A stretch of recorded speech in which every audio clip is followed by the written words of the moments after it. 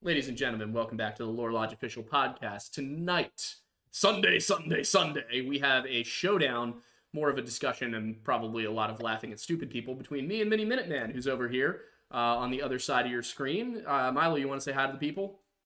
When you need mealtime inspiration, it's worth shopping Kroger, where you'll find over 30,000 mouth-watering choices that excite your inner foodie. And no matter what tasty choice you make, you'll enjoy our everyday low prices, plus extra ways to save, like digital coupons worth over $600 each week. You can also save up to $1 off per gallon at the pump with fuel points. More savings and more inspiring flavors make shopping Kroger worth it every time. Kroger, fresh for everyone. Fuel restrictions apply. Absolutely. Hi, everyone. My name is Milo. You may know me as Miniminuteman. I am an archaeology content creator on YouTube, TikTok, Instagram, all those things.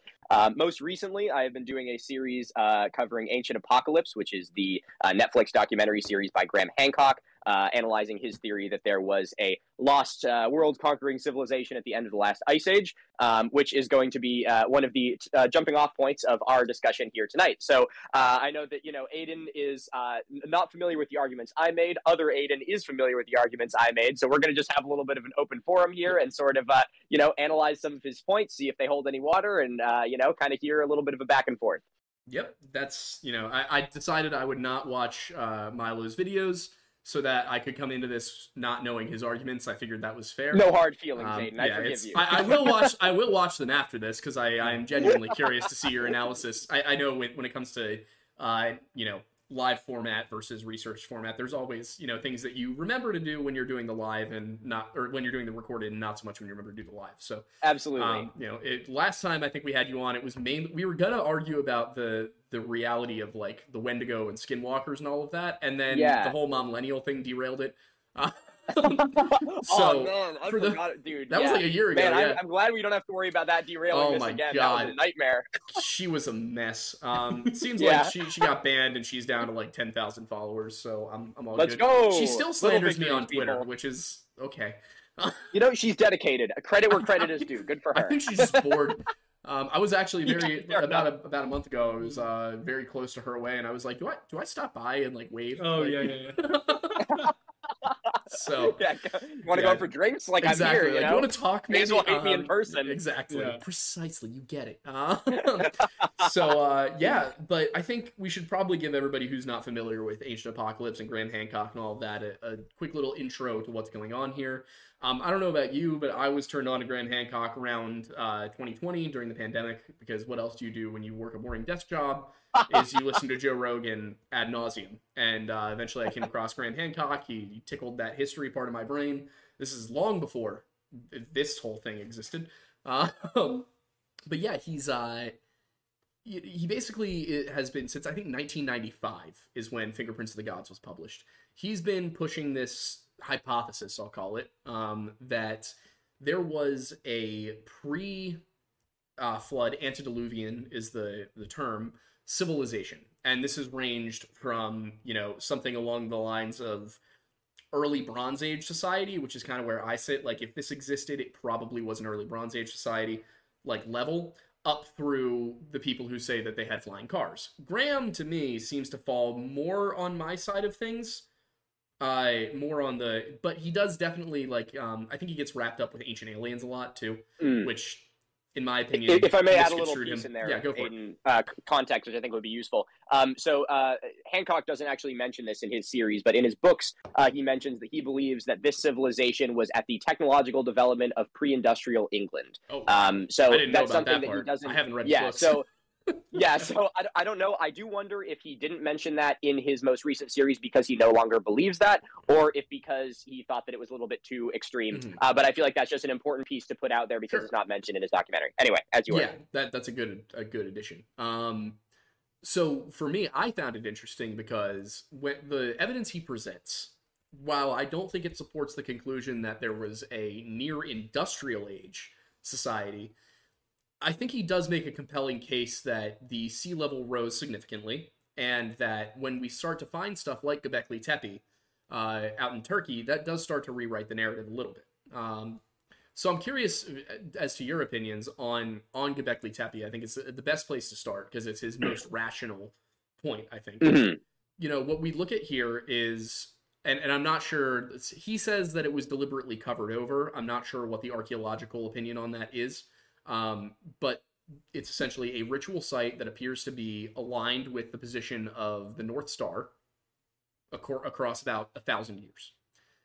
And it was built around 11,600 AD. Now, all archaeological knowledge, as far as I learned in a history program, dates agriculture to 8,000 BC at the earliest, 10,000 years ago. So for something to be built 9,600 BC, it turns the clock back a little bit. So when it comes to, somebody who's formally classically educated in archaeology, what's your opinion on that as far as, could a megalithic structure have been built pre-agriculture? And if it was, then why is this the only one we found?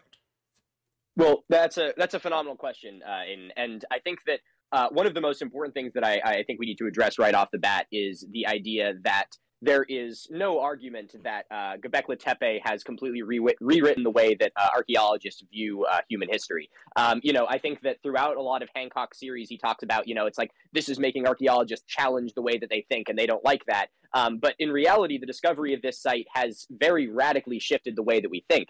So for those of you who are unfamiliar with the topic, previously there has been a very recognized correlation between the rise of agriculture and the development of megalithic sites. This is hypothesized to be due to the fact that when people are in the same place and they are, producing their own food and not needing to travel for it, they have a lot more time and energy to spend on these large-scale projects, which functionally don't serve any survival purpose. So seeing a site of this scale that requires this much energy before having that readily available food source is something which is very unusual in the archaeological record. So it has changed the way that we think. However, there has been no reluctancy by the archaeological community to accept this into the fold. Obviously, it challenges the way that we think, but reluctancy has not been met with. Now, another part of this, which I believe is interesting, and you mentioned like this is an outlier, like there's kind of like a one-off sort of thing. But as we talked about before we were starting the stream here, this is just the first, I think is a better way to put it. As Hancock talks about in his series, Karahan Tepe, which is another archaeological site very similar to Göbekli Tepe, which dates back even farther. I believe it's dated to about 12,500 years old. So a site dating back another 1,000 years from the already ancient Göbekli Tepe site is, making us push this date even farther and farther back. And the thing that I believe is probably the most interesting about this is the fact that, as Aiden, you pointed out, there is no evidence for agriculture at this point. Even the hills and lands surrounding Göbekli Tepe and Karahan Tepe don't have any evidence of like workers' communities or farmland, at least that has been discovered yet. That could be something that is shown in the future. But as of right now, we don't have evidence for that. And so it is fully believed, as the evidence stands right now, that this site was built by people who were functionally hunter-gatherers. And I do think we need to temper ourselves when we talk about that term, because when I say hunter-gatherers, I'm sure many of your minds wander to, it's like they were primitive, they couldn't really accomplish anything. Right. But we also have to keep in mind that this was people just over 10,000 years ago. And while that is a very long time in human development and technological history, it's really not all that far as what we are functionally capable of. So these people would have been just as capable of lifting rocks up as the people who built the pyramids. And the only difference was just whether or not they planted their crops or harvested them from the fields nearby. So I do think it's a really unique site, and it's one that I think we're going to be continuing to learn a lot about. Oh, and the last thing, which I guess I just remembered that you mentioned, is the idea of an intentional burial. Now, that's Göbekli Tepe and Karahan Tepe are actually going to be two sites which I discuss in my upcoming episode, Analyzing Ancient Apocalypse. I haven't covered them yet. But in that, he postulates that it was intentionally buried as some sort of time capsule to warn us of the cataclysm that's coming. There is currently no evidence that this site was intentionally buried. In fact, quite the opposite. It is believed that this is just a site that was sort of filled in over time. I mean, it's 12,800 years old. Something that has been sitting on a hilltop for that amount of time would have pretty rapidly changed. And another factor on top of that is the idea that the environment it is in has shifted a lot. Over the course of the past 12,000 years, the Earth's climate has shifted. We always hear about the Fertile Crescent and, think about Mesopotamia, but it's in a desert now. It's not the Fertile Crescent anymore. So we have to remind ourselves that the environments and the lands that these sites are in have changed over the past, 12,000 years. So. So what you're saying is there was a mud flood that covered up an ancient globe-spanning empire, right? Okay. That's the only rational explanation, Aiden. I'm glad we're on the same page. Yeah, Yeah, no, that's yeah. exactly what So I'm saying. that's definitely something that I've been curious about. It has been the opinion of archaeologists in general regarding Göbekli Tepe and things like that. Because when I mentioned this on TikTok in mid 2021, and I will admit I go back and I look at those videos and I'm like, I probably could have checked my facts a little bit harder there. I did take Graham Hancock a little bit too much as his word. But I had a couple of archaeology accounts come after me really hard. Like one guy lost like a few, I think it was like 10,000 followers because he was shitting on me. Yeah. Now I think it was more because he decided to make a 9-minute. He made like a 9-minute TikTok rant and got drunk while he did it. Shit. Yeah, I'll tell you who that was after the stream, but it did not go well for him. No, it doesn't sound like it. Yeah, looking back, like, you know, okay, I definitely I said a few things that probably were maybe half correct. But, you know, looking back at it and you look at what Graham is saying, I think that he's one of those guys, like we talk about David Paulides all the time with the Missing 411 phenomenon, where you've got these people who they become like the biggest name in their field. And it seems like they have to push the most extreme version of whatever they're talking about in order for them to get people to actually care. You know, we found this with Aaron Hedges from the Missing 411 phenomenon. We're doing a video on him that's going to release this Friday.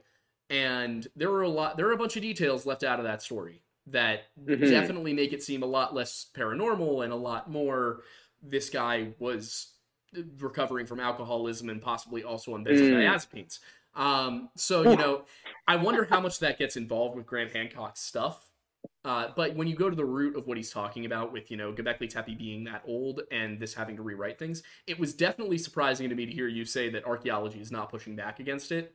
And maybe that is because I do follow the guy on Twitter, I will be honest. And when Ancient Apocalypse hit Netflix, when it was announced, there were articles in The Guardian and in all sorts of other media, blog posts from experts and things like that, basically talking about how this shouldn't be allowed on TV and this is dangerous. And, you know, the show hadn't come out yet. I don't know if they were allowed to see advanced screenings of it, but when I watched the show, there were a few things that I was like, whatever, that seems a little shaky, but none of it came across as dangerous. So I guess I'm curious, in your opinion, like, were those hyperbolic, people going and calling it dangerous, or do you think that this is, you know, something that was kind of blown out of proportion, or do you think that was legitimate fear? That's a really interesting question. I think that the using the word dangerous, I think, is very loaded because there's many things that can imply, like what sort of danger. You know, it's a very broad term. But as far as this show goes, I can't speak for whether or not these people had early access to it. If they are speaking about it before it came out, I mean, that is up to, you know, whether or not you think that they should just be assuming what the content is going to be or whatnot. But as far as labeling the show as dangerous, I don't know if I would go that far, but what I would say is I have labeled the show, and I continue to, I think that it could be classed as predatory. Because the way that it works is it is a sensationalized form of media that works to capitalize on the curiosity that everyone has, but also works to undermine the scientific processes that actually inform those interests. And so by doing that, it honestly works a lot more to undermine the actual scientific theory and expertise that goes into understanding these sites, and a lot less to actually inform further. Now, on the surface level, you're like, there are plenty of sites that you have probably only heard about for the first time by watching Ancient Apocalypse. And the same is for me. I'm a trained archaeologist, and it was the first time that I watched, you know, a series that talked about Gunung Padang or, you know, some of these other sites that are a lot less talked about. And because of that, I do have some appreciation for the fact that they're able to bring those things into the limelight. But when you think about it, you learn a lot less about the sites themselves, and more you learn that they exist, and then sort of Hancock's theory about them. So it becomes a lot less of a, like, here's this really unique site, now let me tell you all about it, and more of a, here's this really unique site, and now the archaeologists are trying to lie to you, and here's the truth about it. So by doing that, I think that Hancock has a very I don't know if malicious is the right word, because I do think that Hancock does genuinely believe in the things that he's saying. But the way that he does it is structured in such a way that throughout the course of the series, not only does the theory get a little bit more outlandish, but also his attempt to vilify mainstream archaeology becomes more and more apparent as the episodes go on. His first episode, I was actually a really big fan of. It was the first time I'd heard of Gunung Padang. I was like, this is really very neat. interesting site. It is. It's really cool. There's obviously some errors with it where, he talks about the idea that it could be 25,000 years old and that there was a sample dated. He doesn't reference how it was sampled, what was actually sampled. I talk about this in my video, Aiden, but to recap for you, he claims that this site could be 25,000 years old or something like that because of a date that was taken from underneath it. Now, it's very possible that a 25,000-year-old date was obtained, and I don't doubt it was, but as you are probably well aware, it was probably a radiocarbon date, and that can be done using any natural material, so it doesn't necessarily mean that they found a cultural layer. And even if they did find a cultural layer, it doesn't mean that it is associated with the site which is now built on top of it. That's something that we see in all kinds of places that have seen human habitation for long periods of time, is if someone built a campfire on the ground, thousands of years later, someone else probably also thought that was a pretty good spot and built their, temple there. Right. So I think that there are some errors like that. But in that first episode, I was kind of like optimistic. I was like, this is pretty good. However, we get to episode 4 where he talks about the Bimini Road, which isn't even an archaeological site. I talk about that in my most recent episode that came out. And throughout the course of it, he uses this language that really works to just try and make you, it works to make an other. And an other in this case being, mainstream archaeology and, the academic community. Because it makes it a lot more palatable to believe in the things Hancock is saying if he says that all of those who disagree with him are wrong and they are trying to lie to you. And then you're kind of like, well, I don't want to be one of them. And so then by the time the series ends, you're kind of like, well, I mean, he gave me like enough info. And also he ends with the final episode just talking about the Younger Dryas impact, which doesn't have any, his theory is not that there was a Younger Dryas impact. That's a whole thing separately. But because he ends with something that has scientific basis, the last taste in your mouth is, well, look, the scientists actually have supported it. And so then he can kind of end on that note. So I don't know if I would go so far as to call it dangerous. I think that in some contexts, I would agree that it is. But predatory, I think, is the word that I would use more. All right. Yeah. And I would love to, I'd love to get your thoughts on some things about that, because with Bimini Road, that's one of the few things he's brought up that I've looked at it and been like, all right, I see where he's coming from, but what's the point? And it does appear on the Piri Reis map, which is a little odd.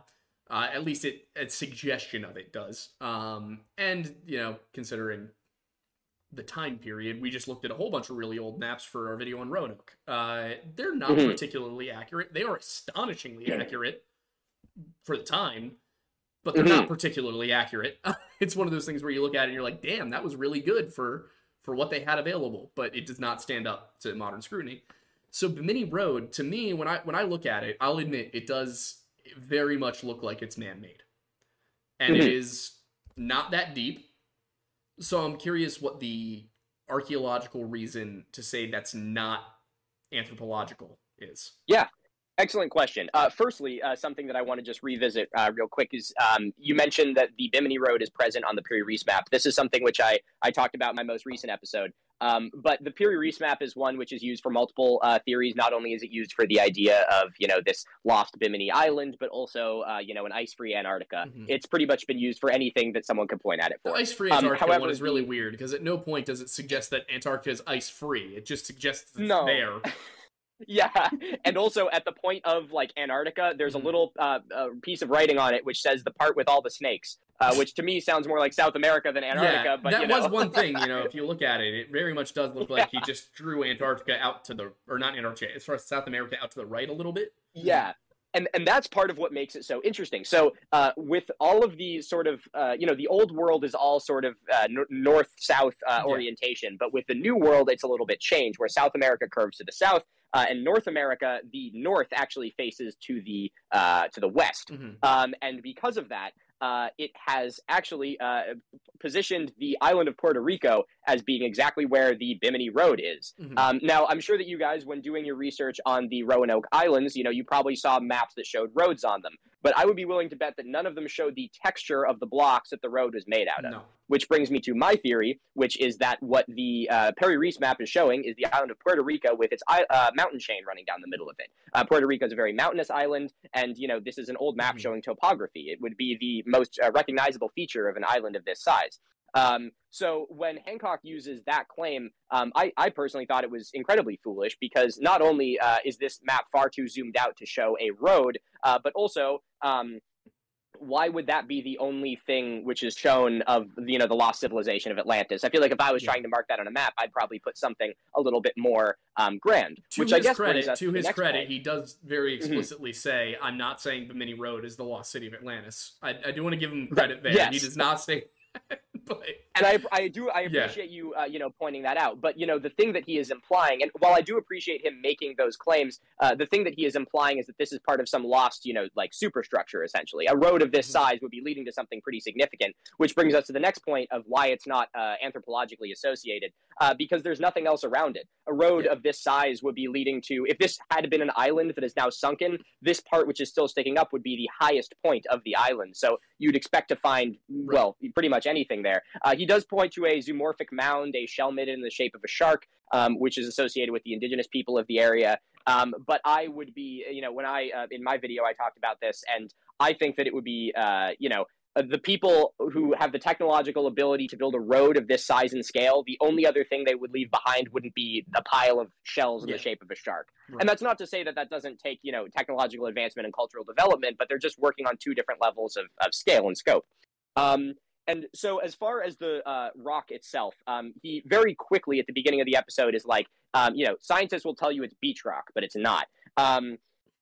And he never actually goes on to define what beach rock is. He doesn't talk about it really at all. But beach rock is, in a calcium carbonate-rich water of a tropical environment, it will work to weld the sand grains together through tidal action, and that's what makes beach rock. And because of this, we can identify layers of sediment that have been pretty much concreted to create this beach rock. And in the Bimini Road, through core samples, they've been able to see that the layers of sand continue between the different blocks. So what you're looking at, instead of being multiple stones that have been rearranged, is one large slab that at one point cracked and broke and has slowly eroded into these multiple long rectangular slabs. Furthermore, in other places where there are beach rock, which happens through all sorts of tropical environments, we see similar patterns where rock of this composition will break when exposed to the right conditions and create these about 10 to 15 foot long rectangular slabs. Gotcha. Yeah. It's a sensible explanation for the shark, absolutely. Yeah. As far as the Bimini Road part goes, one thing he points out are the stones underneath it that appear to be propping it up so that it's level. Kind of like a subgrade? What? Kind of like a subgrade? If I knew what that term meant, I could give you an appropriate answer. Okay, so subgrade is essentially what they put underneath modern roadways that is essentially made out of gravel and other small, loose material that they compact before putting the road surface So down. it's not quite that sophisticated. It's more like they took a number of smaller rocks and wedged the large rocks up under them. Got it. But that does appear to suggest human activity to me. I'm curious what your thoughts are on that part.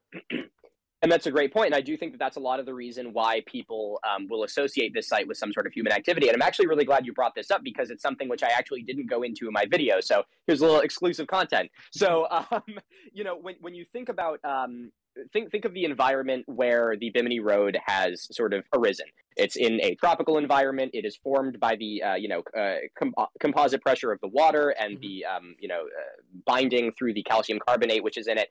And through this tidal action, it is constantly moving sand.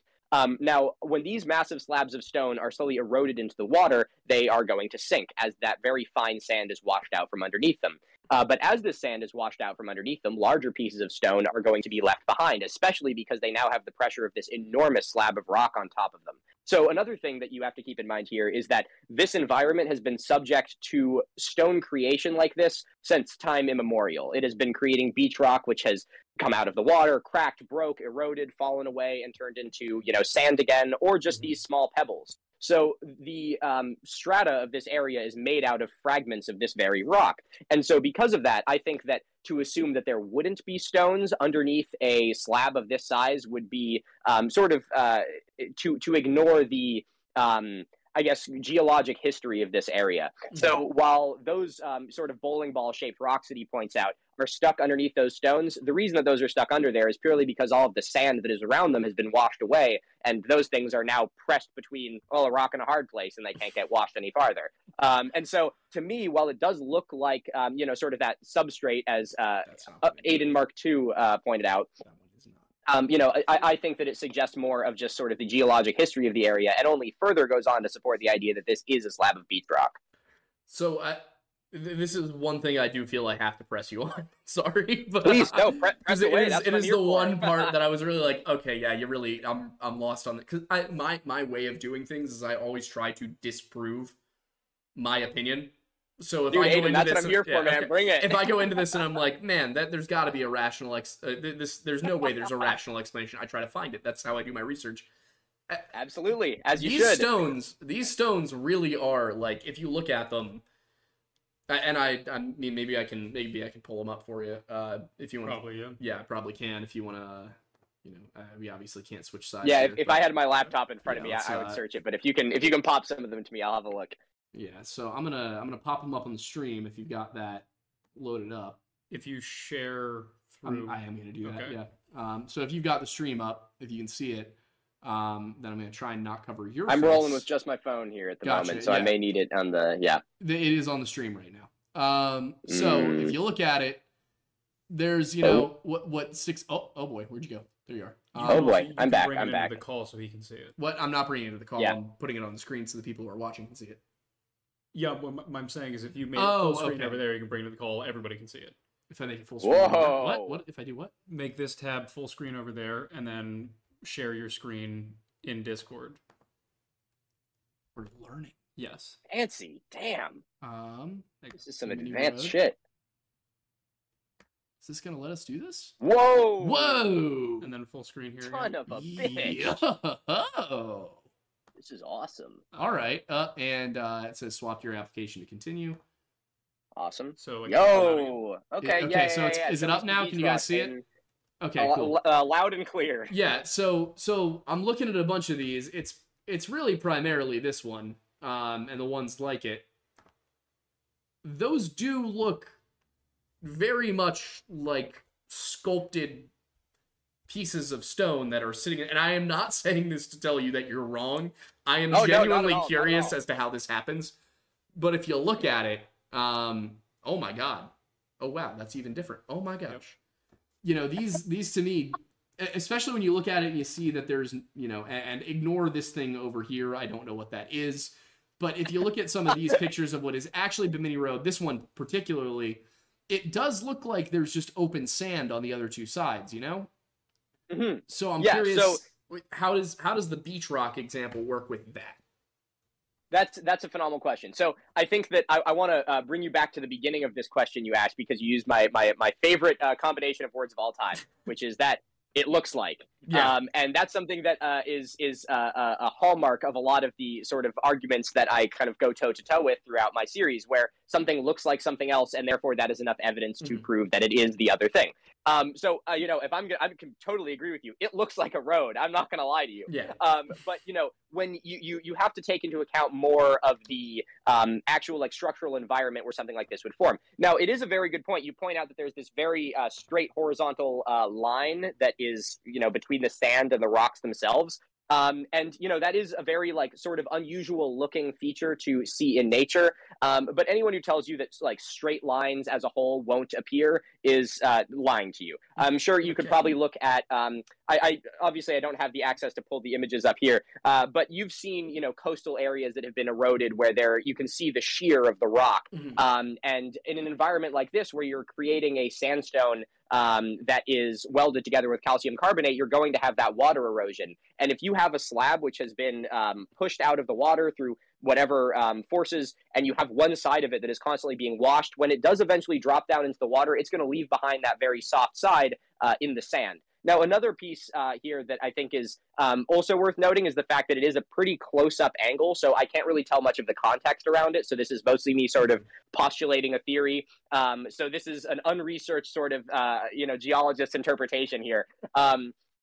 But yeah, and you are right. Those rectangular slabs do look very man-made. If you want to pull up another image there, yeah. So another thing, I guess, that's worth noting is you see this this sort of slope that it follows as it goes down and follows the topography. Now through that slope, I know I mentioned to you guys that there is sort of a gradient where the sand grains sort of proceed downwards. Throughout all of those stones, as they proceed down towards the deeper water, the strata of rock remains consistent, as if it were, sand falling off into deeper water. So, even though it does look like, a road going up a hill, it is really just rocks that have fallen onto the bottom of a sloping piece of water, or I guess body of water. Gotcha. All right. Yeah. All right. I'll take it. I'll consider it. It does lead me into another question, though. And this is something that that was brought up specifically by one of my mods, because we were having a discussion about this. The sea level rise that Graham Hancock mentions is one of the most important things about all this. I looked into it. I read some graphs. I am no scientist, but I can read a graph. And I can ask Google to do math for me. So what I found was that according to there's of course the Younger Dryas and Meltwater Pulse 1b and all of this, there's the impact theory for the Younger Dryas, which does seem pretty compelling, that there was a comet impact 12,800 years ago. That one, to my understanding, is not really debated anymore. There's a KT boundary, it looks the same way as the meteor impact that killed the dinosaurs. So that one, to my understanding, that was 2007. That's kind of just accepted now. And then I went to Penn State, and I found something from Penn State. Their article suggests that sea levels have risen about 130 meters, which for those who use freedom units is 426 feet, in the last 20,000 years, and that between 15,000 and 14,000 years ago, Meltwater Pulse 1A, that went up by about 20 meters. About 20 meters of that 130 is during that period. And then 11,600 years ago, we get Meltwater Pulse 1B. And the big one. Yeah, the big one. And that raises sea levels from about 80 meters below where they are today down to about 20 below where they are today. So that's over the course of about 1,000 years. With, and of course I've seen people online who are like, they'll take that Younger Dryas and that end date and Meltwater Pulse 1B and say, oh, well, if you average out all of the sea level rise between Meltwater Pulse 1B and today, then it's a very small amount. It's a very small number. But if you look at the graph of sea level rise as they used, this one that I looked at it used coral samples, it used the sea level of Barbados, Greenland ice cores, and then one other thing that I can't totally recall. But what it suggested was that, and that was the wrong page. What it suggested was that during the Younger Dryas period, 20 meters of that remaining sea level rise occurred during the first 500 years. And if I went through the ice cores again, and what that suggested was that there was a rise of about 60 meters during the Meltwater Pulse 1B, with about 25 of those meters occurring in just a few decades to a century, which would have been about 25 centimeters of sea level rise per year before it slows considerably. And that came from On the Hemisphere Origins of Meltwater Pulse 1A by William Richard Peltier of the University of Toronto, and that was published in Quaternary Science Reviews 2005. So, unless I am misreading the graph, it suggests to me that there was a very large sea level rise event that was then followed by a much more gradual continuing sea level rise until you get closer to where we are today, around 6,000 years ago, 6,000 BC. So. Yes. Yeah, no, Aiden, you're spot on. Again, this is one of those things where it's like the Younger Dryas is one of those things that it is a very well researched part of our climatic history, and so there's a ton of information on it. If I may, add a couple extra pieces. tweet. There we go. I can't remember all the numbers exactly off the top of my head. I know you have your paper there.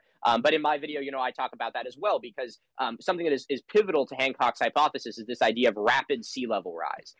He describes it almost as if it was, these places were washed away, by the monsoon floods and stuff like that.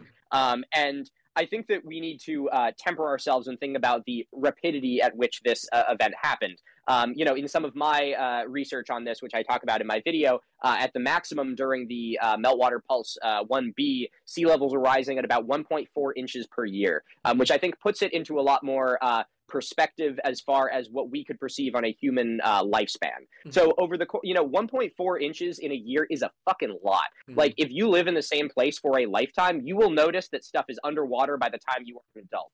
And that is, something which people around the world would have experienced. There is absolutely no doubting that. I mean, we're a species that loves to build our home in low-lying areas. And so a lot of people would have been impacted by this. Now, I think that when Hancock sort of talks about this theory, I do think that he doesn't do his due diligence in explaining, as you just did, the actual speed at which this sea level was happening. He talks about it as if it was, a biblical scale event where suddenly the waters just rose, and, if you didn't make it to the top of the mountain, well, you're just sort of fucked. And so, 500 years is a long time. And if a majority of that, sea level change did happen over the course of that time, as it sounds like this paper, is confirming, you still have to keep in mind that this would be the difference of, that amount of sea level rise happening between us and like the Middle Ages. So it's a very long time, but think about how distant those people are to us. I can only trace my ancestors back by a course of, Jesus, I don't know, maybe 100, 200 years, 200 maybe years. And after that, it's like I'm in over my head.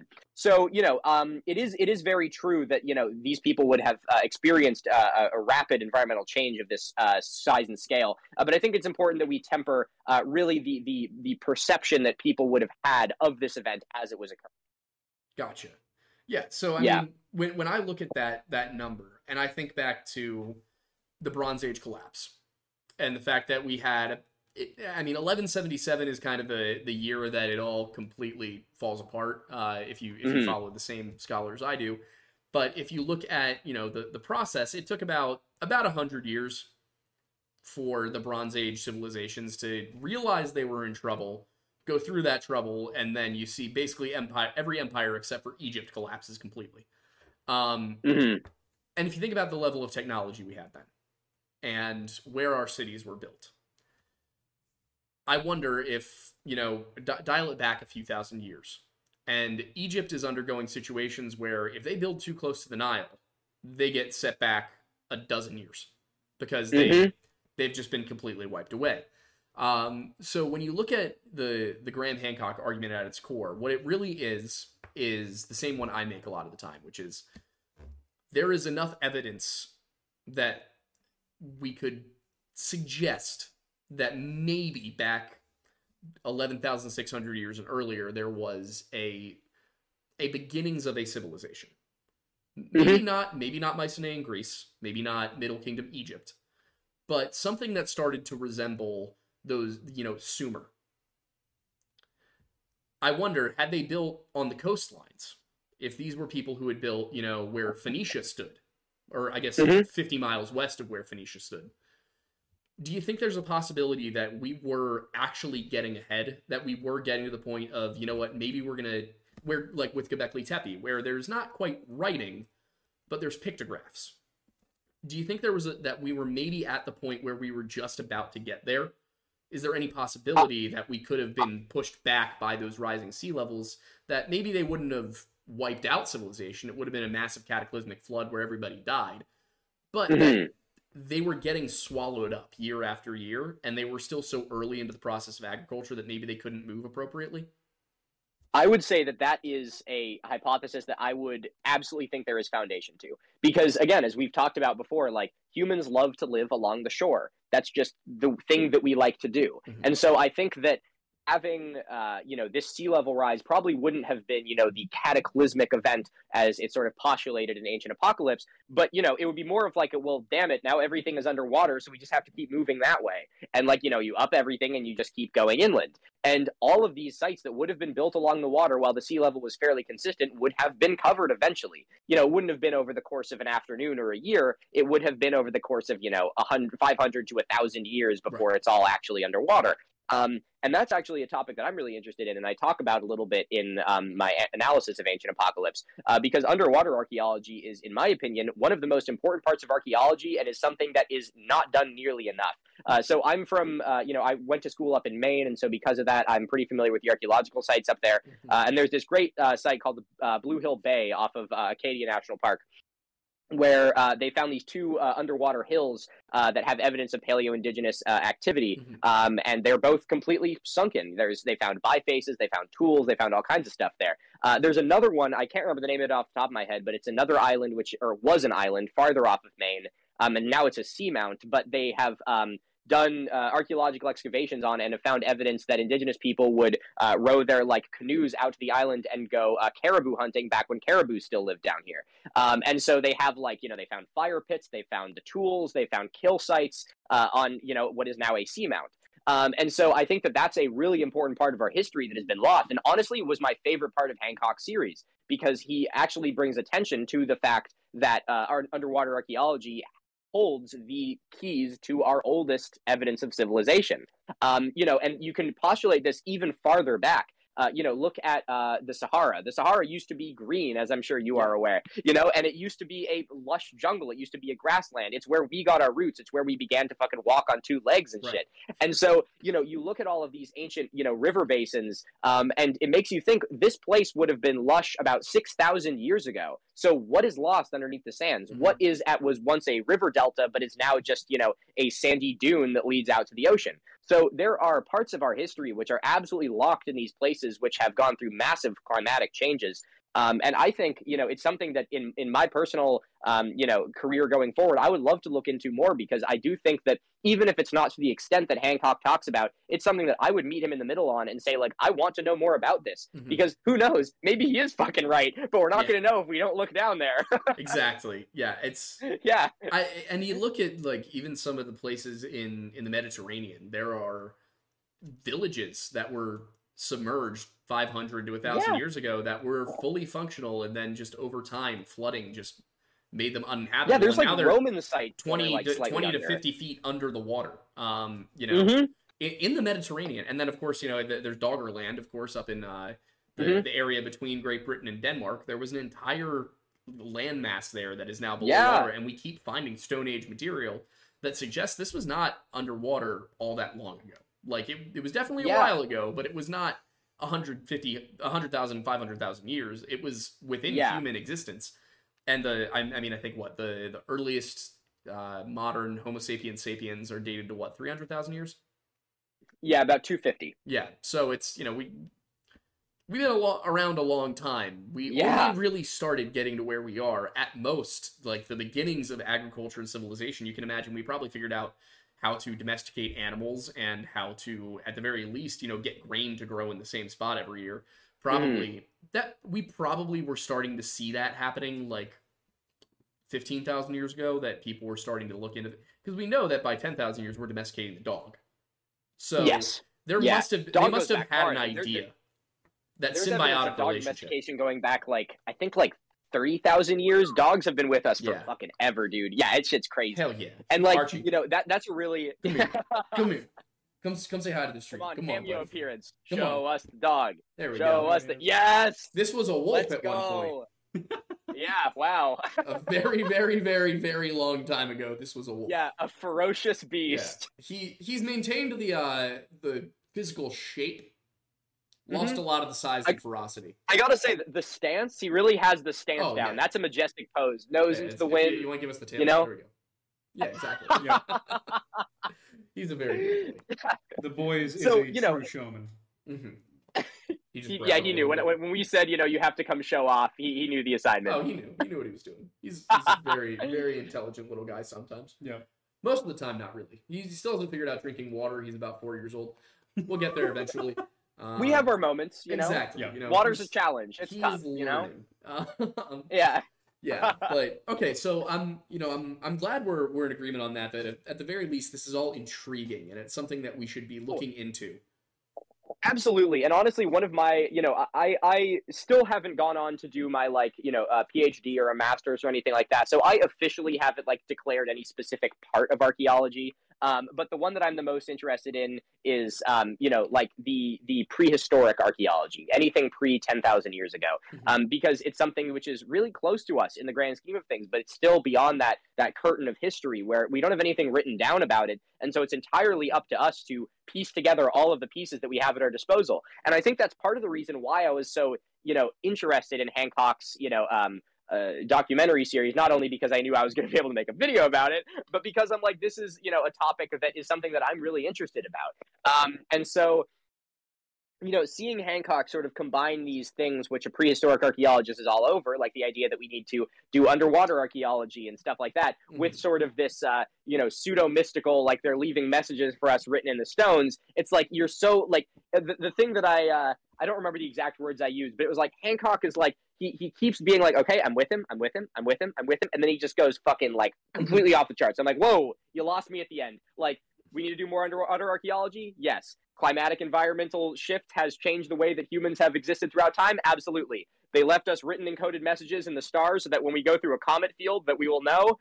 Okay, you lost me on that last part. Yeah. So it was really interesting watching him be like almost logical and then suddenly just fly off the rails at the end. Yeah, it seems like what he's done is really taken the route of like describing what is known, and then he is trying to jump to the end and find the thing that's there. And I just don't think there's enough evidence quite yet. I think you're spot on. I think he's on to something. I think that these are definitely things that should be investigated, but when he tries to jump to those conclusions, I know that in order to, he's a journalist, in order to write a book, a story, a documentary, they want you to have a start and an end. Yes. We're not at the end yet. I don't think we're there. You are spot on, especially at this point in history. And I think that you actually touch on something really important there, which is that Hancock has this very skewed perception, at least he seems to have this very skewed perception of what the archaeological record completion is actually like. Throughout his series, he, postulates the idea. He's like, how are we supposed to believe that people just woke up one morning and decided to build this when talking about Göbekli Tepe, Gigantea, Karahan Tepe, all these like really ancient sites that are the oldest of their kind? And I think he is doing that to sort of sensationalize it further. But I also have to wonder, like, do you really think that this is the oldest? Because it isn't. I mean, we found Göbekli Tepe, and then we found Karahan Tepe, and we're going to find something older. So what really fascinates me about the way that he thinks and the way he structures his argument is he treats his hypothesis as if we have all the information, and we don't. We have a fucking infinitesimal amount of the information. Yeah. We have so little that if you were trying to postulate this idea of a global world's, ruling civilization, you would not have enough pieces to be able to do it, even if it did exist. And so it really fascinates me to see how it's like you're so close to being like, this is a really interesting piece of history that we need to learn more about, but he's also treating it as if he has all the pieces in front of him and he's trying to put them together when he only has 0.001% of the pieces. And it's very unusual. Well, it's also an interesting trajectory because, in these instances where we don't have a lot of the information, when you're asking that question of who woke up and decided to do this one day, imagine asking that about Rome or Manhattan. Well, I mean, somebody did, and how'd it go for her? Yeah, that's a good point. That's a great point.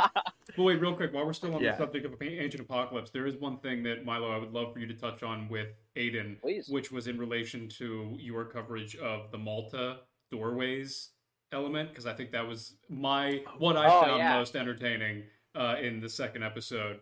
So I'd love for you guys to discuss that for a little bit. Yeah, I mean, the doorway, the thing with knowing literally nothing else about that, it struck me as interesting, but also not entirely odd. I think the odd part is when it was built, not that it was built. But also it feels to me far less weird than looking at Göbekli Tepe, because that's 11,600 years. At Malta, it's just previously we didn't really think that there were people there, and it turns out there actually may have been. Yeah. So to me, that one doesn't feel that odd. It's just like, oh, well, now we have evidence that people were here earlier than we thought they were. But it's so far You're removed from Göbekli Tepe that we cannot feasibly be talking about the same the civilization. You're absolutely right. And your intuition is spot on there, Aiden, because it definitely is a lot less of a confusing explanation than any of the other sites. So, he talks about how all of these doorways face towards the star Sirius, and that, like, every time Sirius would wander across the sky, they'd build a new temple. Now, first and foremost, if you are building a temple with a doorway that's big enough for a person to walk through it, how are you going to aim that doorway at a star? Like, think about if you're standing in that doorway, think about how many stars you could see through the doorway. Mm-hmm. So there's so many stars through it that I don't firmly believe that you could actually do that. I mentioned in my video, I'm like, if you have a hole that's like through the wall and like on the summer solstice, Sirius rises through it, then I'd be like, okay, that's precise enough that you can prove that it is Sirius. But when you're talking about a pinprick in the sky, that's a hard one to prove.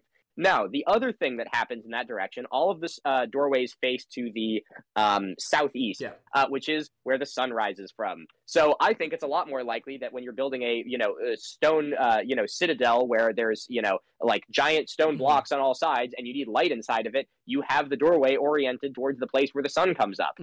And he also shows recreations, which I don't think that I'm not well versed in it enough, but I think he showed them as accurate as they can be, which shows the Gigantia and other temples on Malta having an open roof. So by the time the sun is up in the sky, you have sunlight shining down through the roof. But when the sun is still low on the horizon, you need some other way to be able to get light into it. And so you just have your doorway facing towards where the sun comes up, and boom.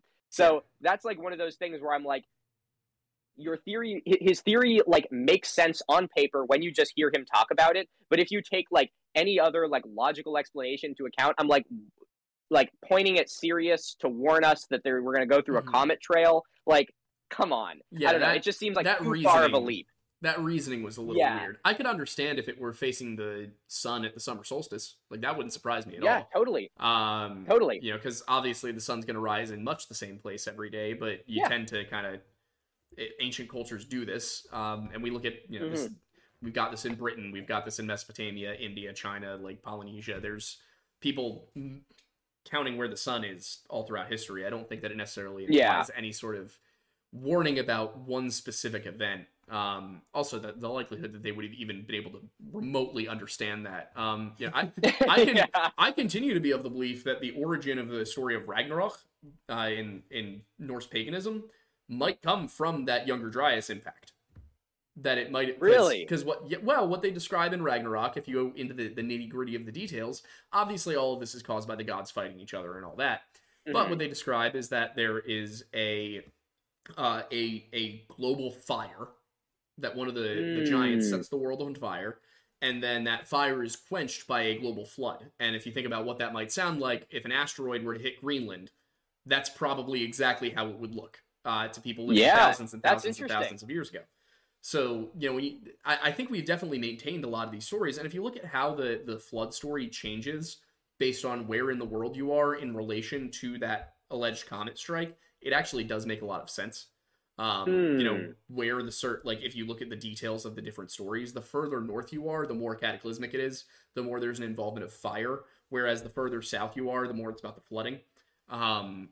So just one thing that I found interesting about that entire episode, that concept.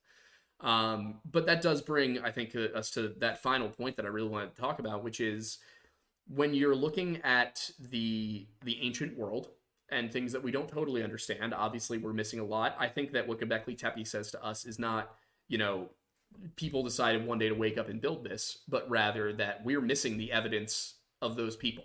That, they were up to something, they were doing something out there, but we just haven't figured it out yet. And if you look at the other Tepe sites that kind of ring around it, we probably can figure out sort of what was going on. It's gonna be a lot of digging in a long while before we find any concrete evidence that tells us something to the extent that the Clovis culture finds did. And of course now that's been dialed back. So I will say I have to agree with him on one specific point, and that stuff really does keep getting older. He says that all the time. No, whenever you say you found the oldest thing, you have not found the oldest thing. It's horseshit. It's just the oldest thing we're currently aware of.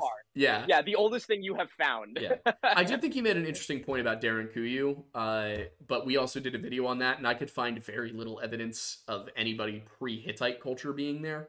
And of course he says, well, just because the oldest cultural artifacts we have are from this. You know, the only way I see that tunnel system being older than the Hittites is if we end up finding something else somewhere else that we're like, oh wait, this isn't a random fragment of rock. This isn't a naturally occurring formation. This is something that we found across an area that implies human activity, but we don't have that yet. So, you know, it seems that, and of course we didn't know the Hittites were there either until the sometime in the late 1800s. At first it was thought it may have been the Phrygians, and they thought that the Bible was just kind of saying there was this group of people up there and they didn't actually exist, or they were just another tribe of Canaanites. And of course then it turned out that the Jews recorded that. And they were like, yeah, there's this really violent empire up there. Just avoid that. Don't go through those mountains. Yeah. Take a detour. Yeah. So they turned out to be right. But, you know, we didn't know about that. When it was first uncovered in, I think, the 1800s, that they started finding Hittite artifacts, they just thought that they were, like, Phrygian or Assyrian or something like that. Turned out it was an entire culture.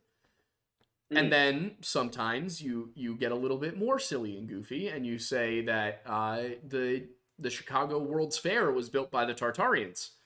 So I don't know exactly how much you know about this conspiracy, but it's been brought up a number of times. And if anybody in the chat knows of someone who is a Tartaria truther that wants to come on this show and argue with me about it, I will happily do so. I have been trying. I have said it a number of times. Nobody has emailed me. The email is very public. You can find it. There's thelorelodge@gmail.com, and there is aiden.mattis@lstagency.com. Both of those will get to me. If you're a Tartaria truther who wants to speak to this show and come on here and use our platform, we will argue with you. We will happily do it.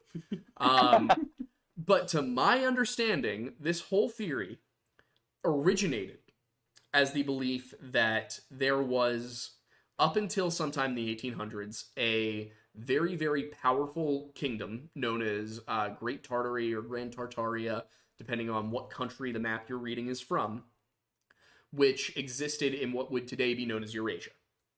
And that sometime in the 1800s, it was destroyed, dismantled, and the entire world agreed somehow, we've never done this before for anything, the entire world agreed to not talk about it and get rid of all evidence that it existed except for where it's on all of the maps.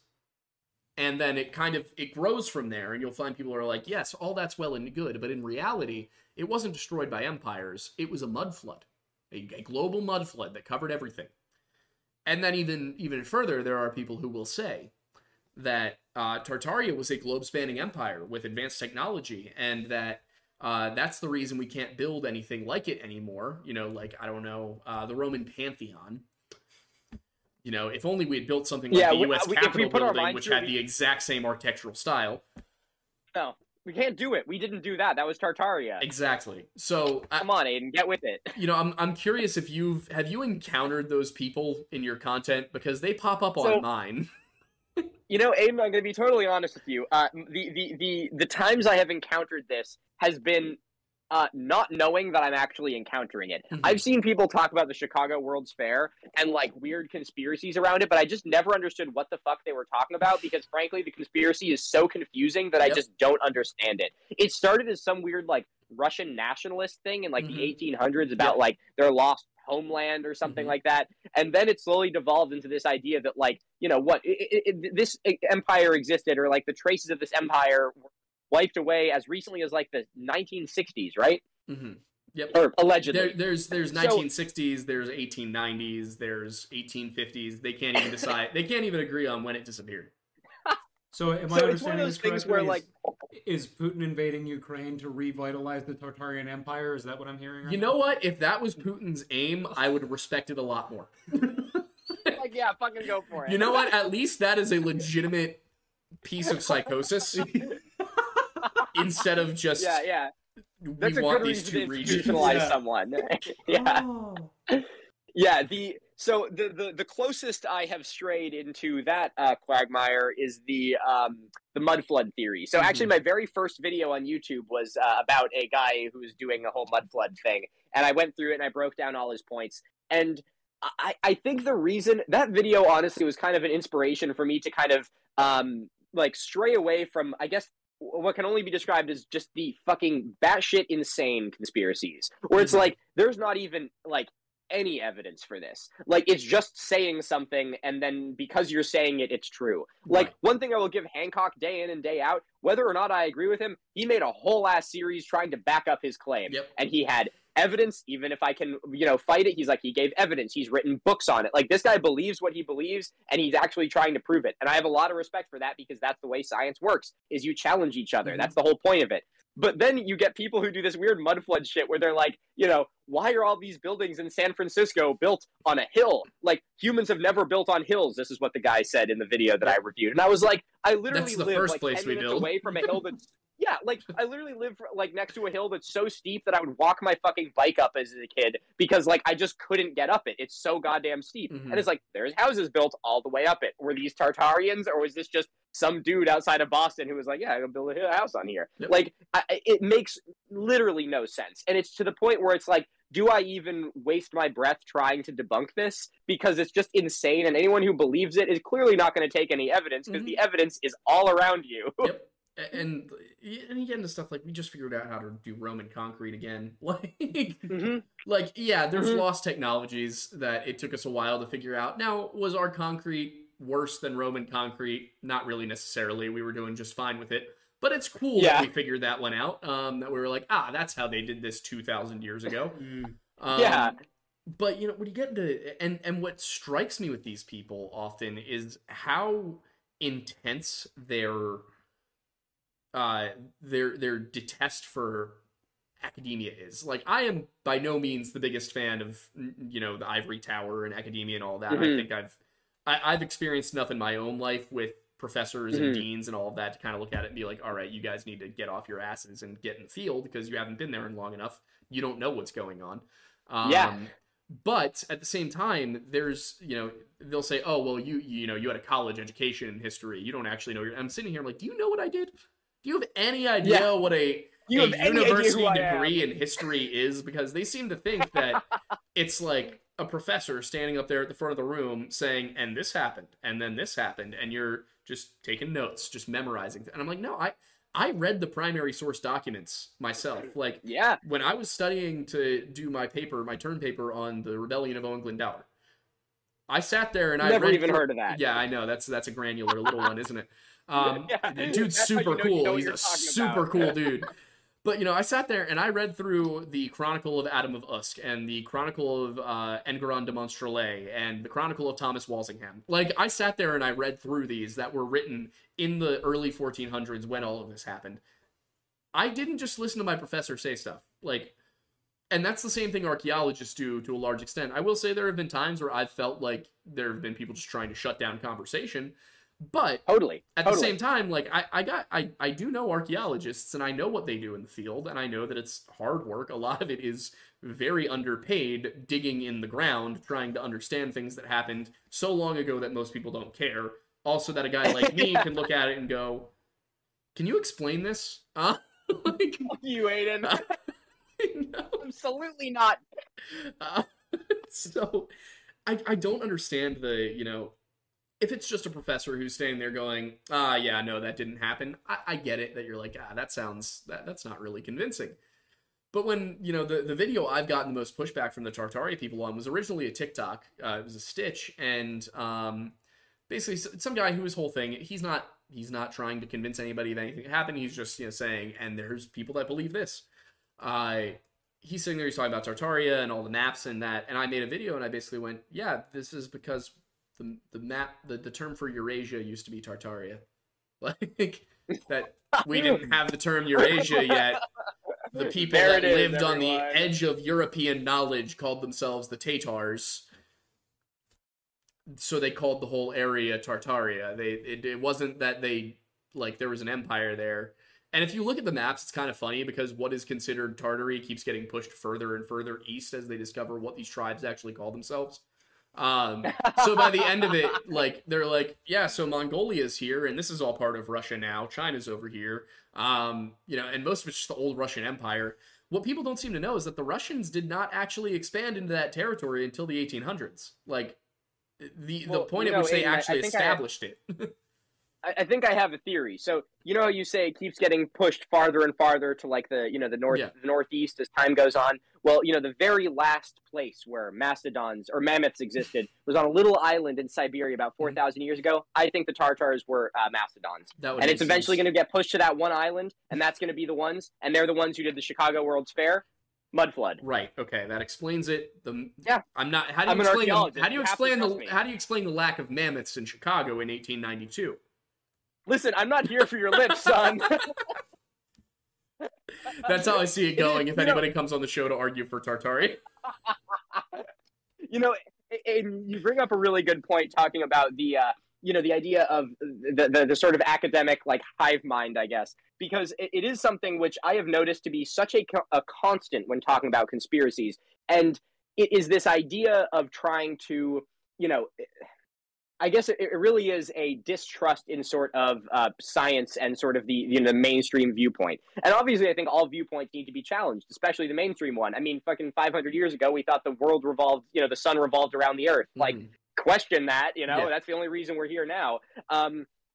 But something that I think is really interesting about it is just the how many arguments I have gotten on my videos talking about Hancock's Ancient Apocalypse that I have not gotten a single argument really talking about any of the actual points. They're just like, you are a mainstream archaeologist. You're one of the people. Like, I literally got one that was like, you're one of the people he warned us about. And I'm like, I am the mainstream archaeologist. The prophecies foretold. Like, what the fuck?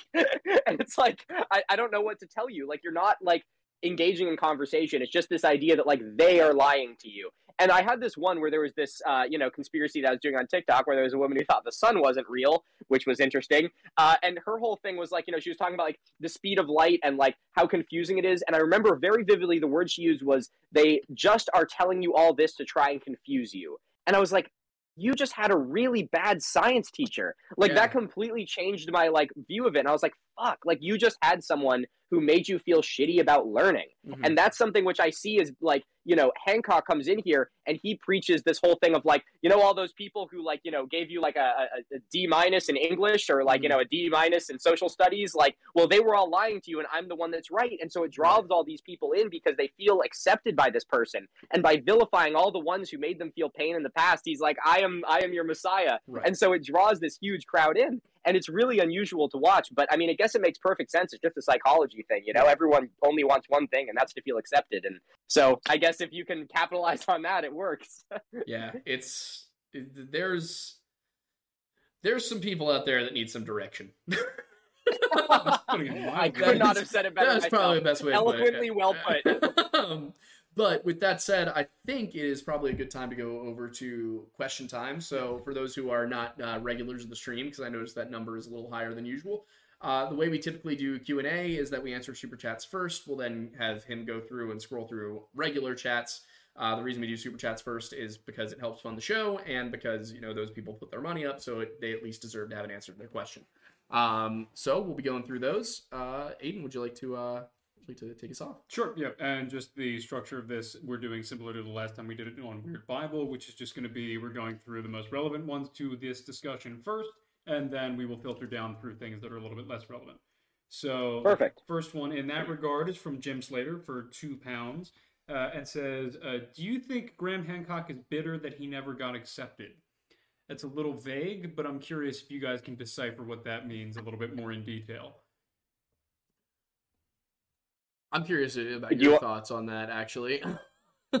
Yeah. Well, Jim, I think that, my thoughts on it, I think this actually ties perfectly in with what I was just talking about, where it's the idea of feeling like you are not accepted that makes you want to fight back against, the mainstream. And so I definitely think that there is some part of Hancock that is bitter about that. I don't know if that's his primary motivation for doing this. In fact, I doubt it is because I do think he genuinely believes in this. But absolutely. And I think part of my reason for believing that, to give a little bit more credence to it, is, he talks a lot about, what archaeologists think. And a lot of the ideas that he brings up are things that haven't actually been thought in the last like 40 years. Like, this idea that like, hunter-gatherers were primitive. Like, that was a way that people thought when like maybe, he was in school or like our parents were in school. But like any archaeologist you talk to today would never tell you that, hunter-gatherers were primitive. And so I do definitely think that he, experienced a lot of scorn from that community. And I don't blame him for holding that sort of resentment. But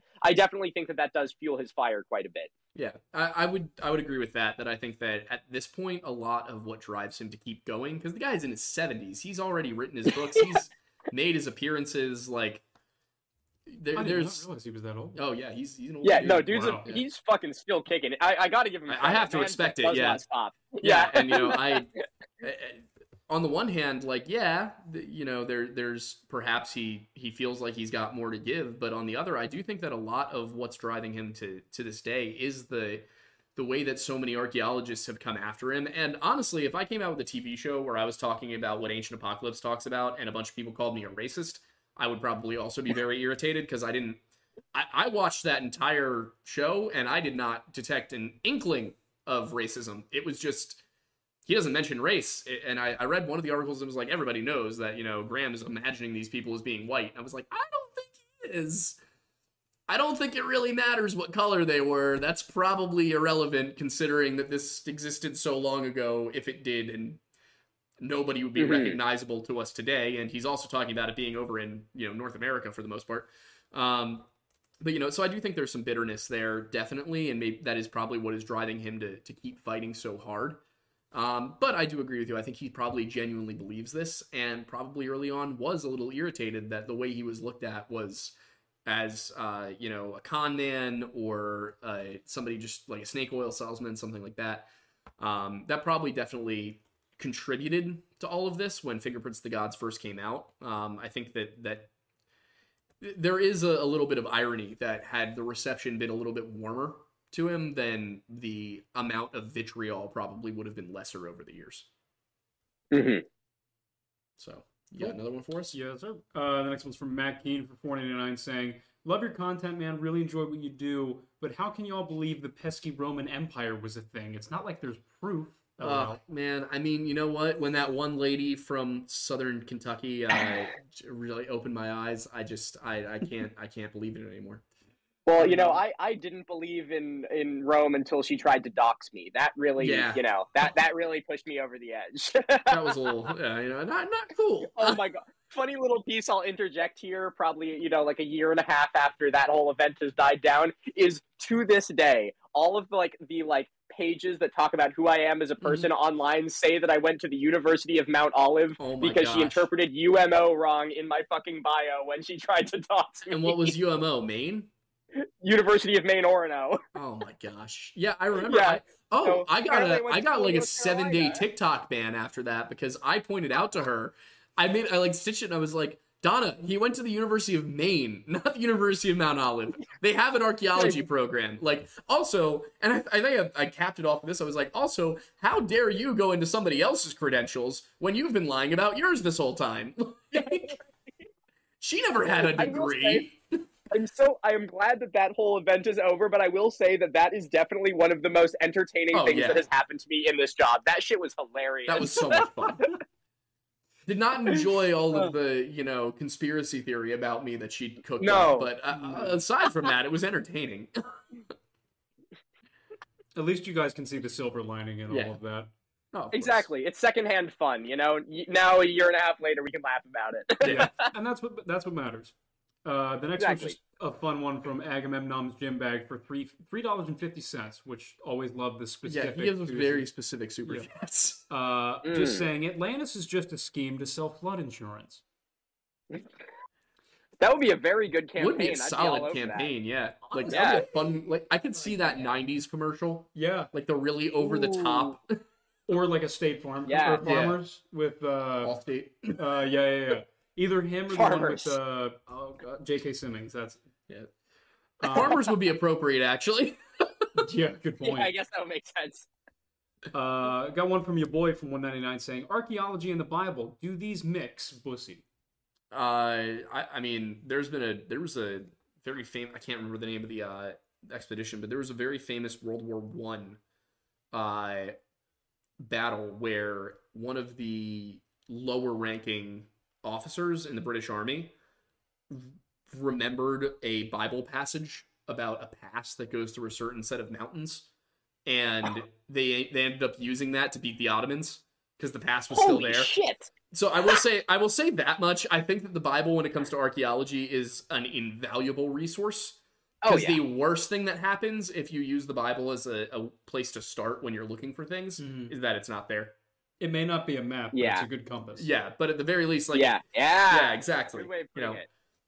And also, I think the Bible's been widely misinterpreted over the ages. There used to be people who thought the Exodus happened in the 1500s BC, and all evidence actually within the Bible points to 1207 BC. So, there's the cities of Pithom and Ramses were built far after the 1500s under Ramses II, and so it is a good resource because it can give you a great starting point for a ton of stuff. Yeah. I am. Aiden is obviously a lot more well versed in sort of biblical, knowledge than I am. But as the archaeology side of things, I can tell you that the Bible is invaluable. There is a whole field that is just called biblical archaeology. So yeah, it is. It is like the two of them are hand in hand. It's like peanut butter and jelly. A lot of holy texts are very good resources for history. Even Absolutely. if you shouldn't take them at face value, but when it comes to... But again, as a compass, I like that analogy. That's a good analogy. That was a very good way of putting it. Nice. What else we got? Next, we got Donovian for $5 said, Milo, what would be the one piece of evidence that would change your mind on Hancock's theory? Interesting. That's a phenomenal question. I would say, wow, yeah, no, that's a really good one. I think that we would need to see something a lot more centralized. So a lot of what Hancock shows throughout his series is evidence of cultures that were influenced by this alleged parent culture, where Hancock never actually shows any evidence of the parent culture itself. Now, he does go to the Bimini Road, which is something that I don't believe is an anthropological or archaeological site. So what I would need to see in order to actually believe that his theory has any credence is evidence of this parent culture itself. Now, I know that in his books, he doesn't mention this in his show, so I don't know if he still believes this, but in his books, he mentions that this parent culture existed in Antarctica. I think that is very conveniently placed because it is now completely covered in ice and we cannot access it. But if he were to present a single piece of information to me, it would be some sort of physical evidence of this lost civilization, whether it be a city, skeletal remains, or anything other than just people who were allegedly inspired at some point. Solid answer. I would say so. Yeah. Next one is from Draco Logan for £5 saying, Milo, fellow archaeologist here, you do so much to contribute to the general understanding of our field. Keep up the amazing work. So just a little bit of thanks and gracious. Thank you very much. I appreciate it. I do what I can. Bragwin for $5 said, love to see Milo collab with Gutsick Gibbon, a paleontologist slash primatologist. Primatologist. That debunks primates. Got it. That debunks conspiracies on YouTube. I think that's awesome. Yeah. All right. That's a name sign me up. I'd love to. That sounds great. Yeah, I'll keep that one in the notes. That's a good name. Yeah, right. It's a cool one. Next one's from Dylan Mott for $4.99 saying, also, what do you think of the Baltic Sea anomaly, the coast-to-coast hole story, and the Trey the Explainers Among Us phenomenon? Also, Hobby Lobby L. Hobby Lobby is an L, but I don't know what the other ones are. I don't understand a single thing that's said except for the Hobby Lobby thing, and the only thing I think of with Hobby Lobby is the time we had Norman on the show. Oh, yeah. There was the whole Hobby Lobby biblical artifacts thing. He wrote a paper on it in college, and he told us all about it. That's like episode... probably like 12. Yeah, early in there. So if you want to find that... what is this one? Hobby Lobby and Norman on the channel. Yeah, like 84, I think. Next one's from Plaid. Coast-to-coast whole story. Yeah. Baltic I don't know what that means. I'm going to look up Baltic Sea Anomaly, because that's the one that sounds familiar to me. Coast-to-coast whole story, and Trey the Explainers Among Us phenomenon. Baltic Sea Anomaly. These are, at the very least, your question will be answered at a later time. It is a geological formation. Okay. Visible is a feature visible on an indistinct sonar image taken by Peter Lindberg, Dennis Oberg, and their Swedish Ocean X diving team while treasure hunting on the floor of the northern Baltic Sea in the Gulf of Bothnia in June of 2011. And I love that they're still treasure hunting. I mean, that's what we're looking at. We never stop. I will say this much: it looks like the Millennium Falcon. It's the Millennium Falcon. So we found it. It was real. George didn't lie the whole time. I will have to look it up. It is interestingly shaped for sure. Being that's interesting. That's circular, but it again is an indistinct sonar picture. So I'll look more into that, and I'm happy to talk about it. We can discuss. That sounds interesting. I'm curious. Next one is from Plaz for $2 saying, "What do y'all think of Heiser, especially Milo?" Do you want to start? Do you know Dr. Michael Heiser? I don't. He is a huge favorite of mine. He actually just passed away 3 weeks ago. Oh, damn. Yeah, he was a PhD biblical scholar. Okay. That's in your wheelhouse. Yeah, fluent in biblical Hebrew. Talked a lot about biblical archaeology and biblical history, and in comparison with the local religions, Mesopotamian, Canaanite, Egyptian. And in my opinion, I think he has uncovered what the Catholic Church and the Orthodox Church, and by extension the Protestant churches, kind of didn't talk about. He uncovered a series of supernatural elements, through lines in the Bible that don't really get discussed, and they talk about things like the heavenly host and the true nature of angels and demons in their biblical nature. I just find it to be a fascinating resource. Really takes Christianity out of being, and Judaism, out of being kind of the, be a good person, you go to heaven, be a bad person, you go to hell simplicity, and breaks it out into something that feels a lot more like a complete mythology than this sort of easy to digest Sunday school narrative.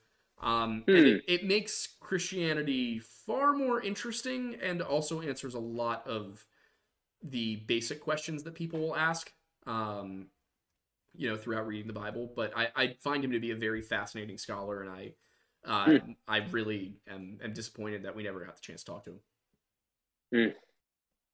So yeah, I'm not familiar with him until now, but I would love to look into him more. That's really you would probably enjoy his takedown of Zechariah Sitchin if you go to sitchiniswrong.com. That's probably why they assumed you knew about him. If you go to sitchiniswrong.com, assuming it's still up. Yeah, but he does a very good job of totally taking down Sitchin. Now that I'd like to see. Yeah. Next is from Dr. She for $5 saying, "For Aiden Mattis, how many points in Graham's work would you say you're in agreement with? What do you disagree with, and why?"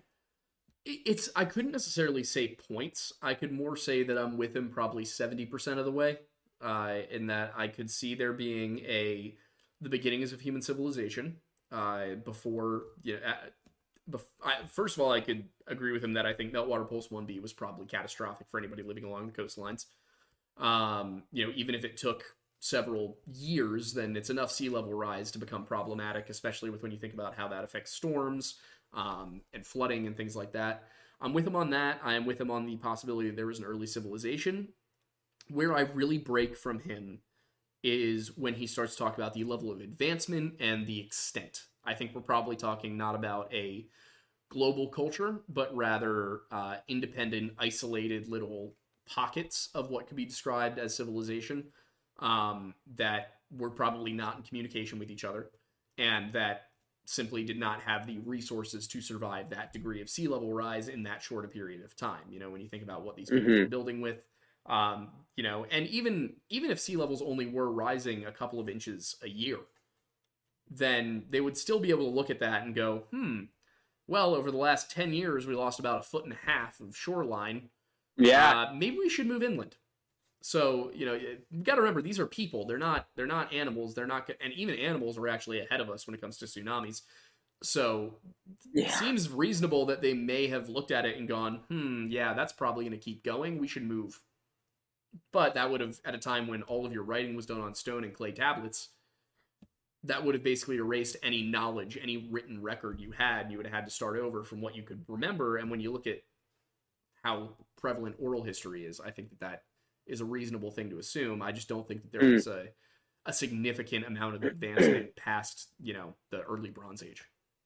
At the most. Cool. Next one's from John Deere Boy for $10 saying, thoughts on a lot of weird weather events with relation to the day after tomorrow, parallels, differences, and things like that. So, have you seen that movie? I have. It was a long time ago, but yeah. I remember it vaguely. It was a good movie from what I remember. Yeah, I saw it in 10th grade. I just remember Jake Gyllenhaal shivering the whole time. I mean, there is one thing that you got to keep in mind when it comes to the prevalence and the rate of immense weather events, hurricanes, tornadoes, things like that. Our tracking of them has gotten significantly better. So to look at an increase in the rate of tornadoes and hurricanes and stuff like that, we're starting to notice the category 1s and the category 2s that even 100 years ago, there was no way you were going to notice unless it caused significant damage. So we can sense everything from space now. I think focusing too much on the increase in weather events can lead you to worry that there's, something much worse going on than what is likely in large portion our ability to sense these things. I don't know if you have a different opinion, Milo. Yeah, well, I mean, that's a really interesting question. I did environmental science, and in my time doing that, we had to do, climatology and stuff like that. And we are seeing, an increase in these events, and there is obviously an increase in our ability to perceive them, which is definitely something, Aiden, that you, rightfully bring up.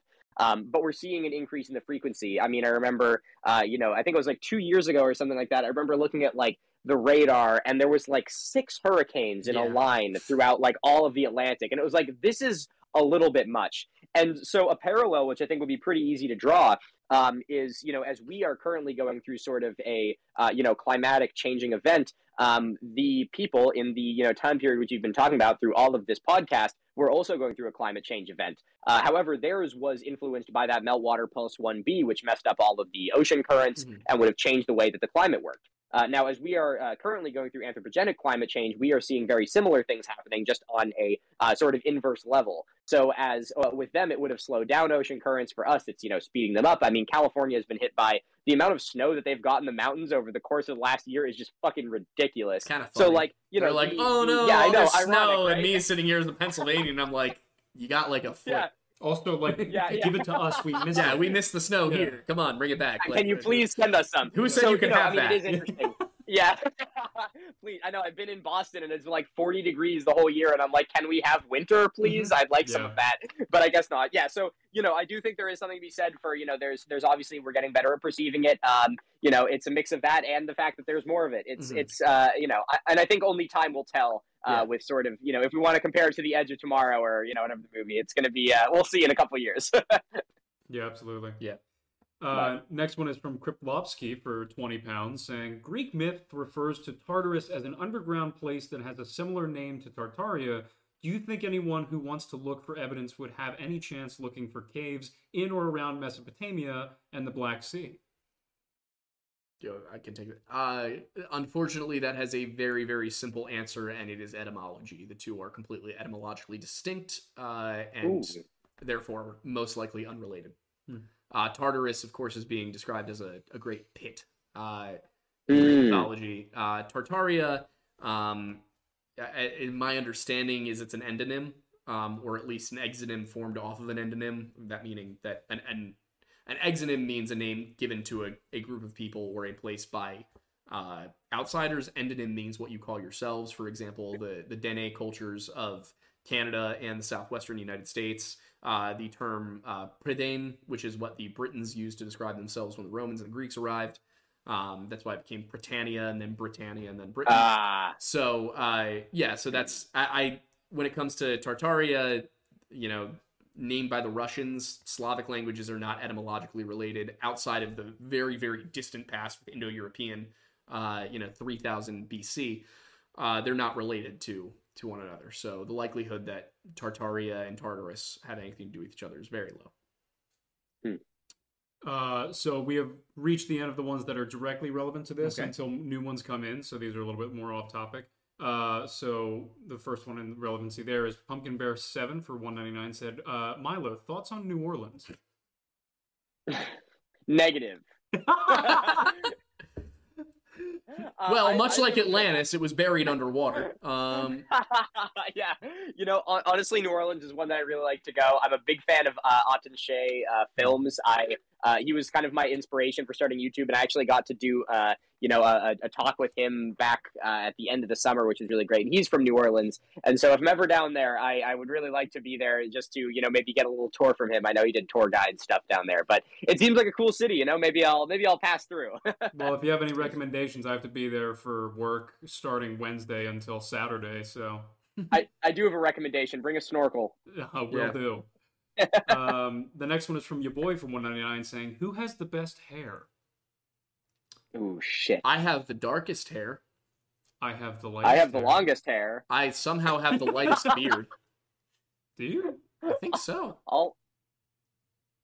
That's weird. Yeah, that is weird. Because I'm the blonde one. Yeah, I don't know. Let's see, you're more How did that strawberry happen? blonde. Yeah. I don't know. I have, it's, first of all, I'm laughing at myself calling this a beard, but we're working on it.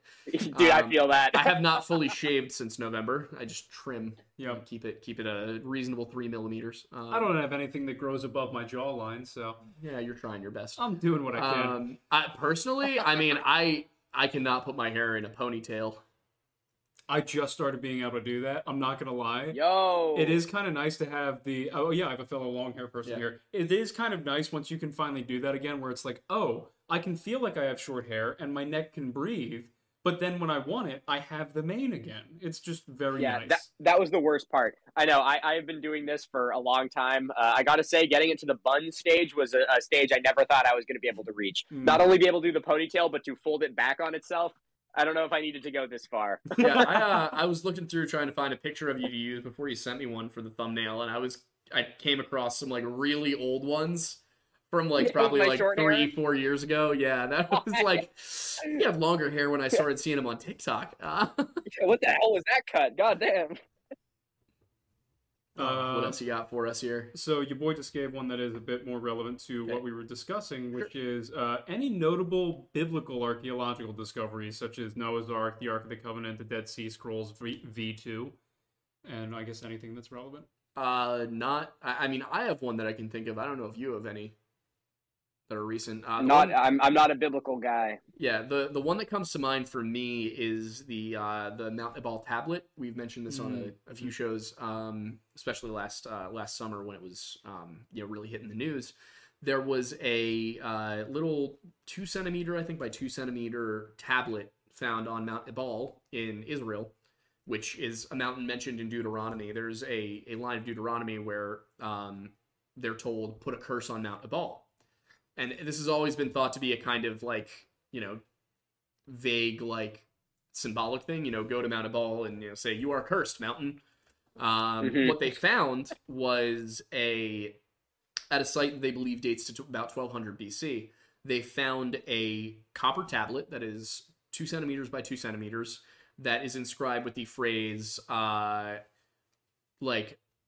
Yahweh put a curse upon you, ye are cursed by Yahweh, which of course Yahweh being one of the Hebrew names for God, for the big God, the big guy, the dude, which would dial back the writing of Hebrew if that dating is confirmed. I think it's yet to be peer reviewed, but again, the last time I really looked into this deeply was last summer.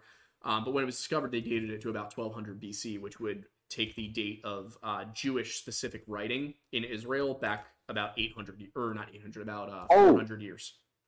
Holy shit. Yeah, that's crazy. It goes from we start to see Hebrew writing in around 800 BC, and that's also the first, currently the oldest attested mention of Yahweh, and it's in Canaanite mythology. That would take it back 400 years, which might bring it beyond its entrance into Canaanite mythology. Which would then tell us for certain who came up with Yahweh first. If it was in 1200, then it was the Jews. If it was not, it might have been the Canaanites, which would give you a very. Basically, this could confirm that the Jews brought Yahweh into Canaan from Egypt, and there was no Egyptian god known as Yahweh, which would mean that dates the god Yahweh to being original to the Israelite peoples. That's fascinating. Yeah, That's it's a really cool one. It's very exciting. Neat. So we did just get a couple more relevant ones. Sure. One was from, where we go? We got Agamemnon's gym bag for 2130. Love the specific one. I think it would be beneficial for academics to entertain this kind of stuff. In my opinion, stuff that is obvious to experts is too often dismissed outright, where it may not be so obvious to the average Joe. Thoughts? I think that's kind of where we come in. Spot on. Spot on. No, it really is. I mean, that's one of the things that I think I noticed a lot while doing the Ancient Apocalypse thing is like, it's, I don't want to run the risk of calling everyone who watched Ancient Apocalypse of like, oh, you guys just don't know it. You need to be trained in this. I don't think you need to be trained in it. But, Graham Hancock capitalizes on the fact that not everyone is trained in archaeology. I mean, he doesn't, do, in my opinion, his due diligence sort of explaining a lot of the, the foundation of a lot of the things he's talking about, which allows him to sort of get away with saying things and making them seem simpler than they actually are. Yeah. I mean, when talking about sea level rise, I mean, Aiden, you gave a perfect example of, what the sea level rise was actually like during the Younger Dryas, where his implication is sort of just like, oh my God, it all went up at once, and where'd everyone go? And like, you need to kind of have these like foundational things. And so I do think that like, it's unfortunate when professionals sort of dismiss this stuff because not everyone has a foundation in this. Very few people, like most people are a layman when it comes to very specific, academic fields. And so it's our responsibility as the people who are trained in it to be able to make it digestible so that everyone can understand it.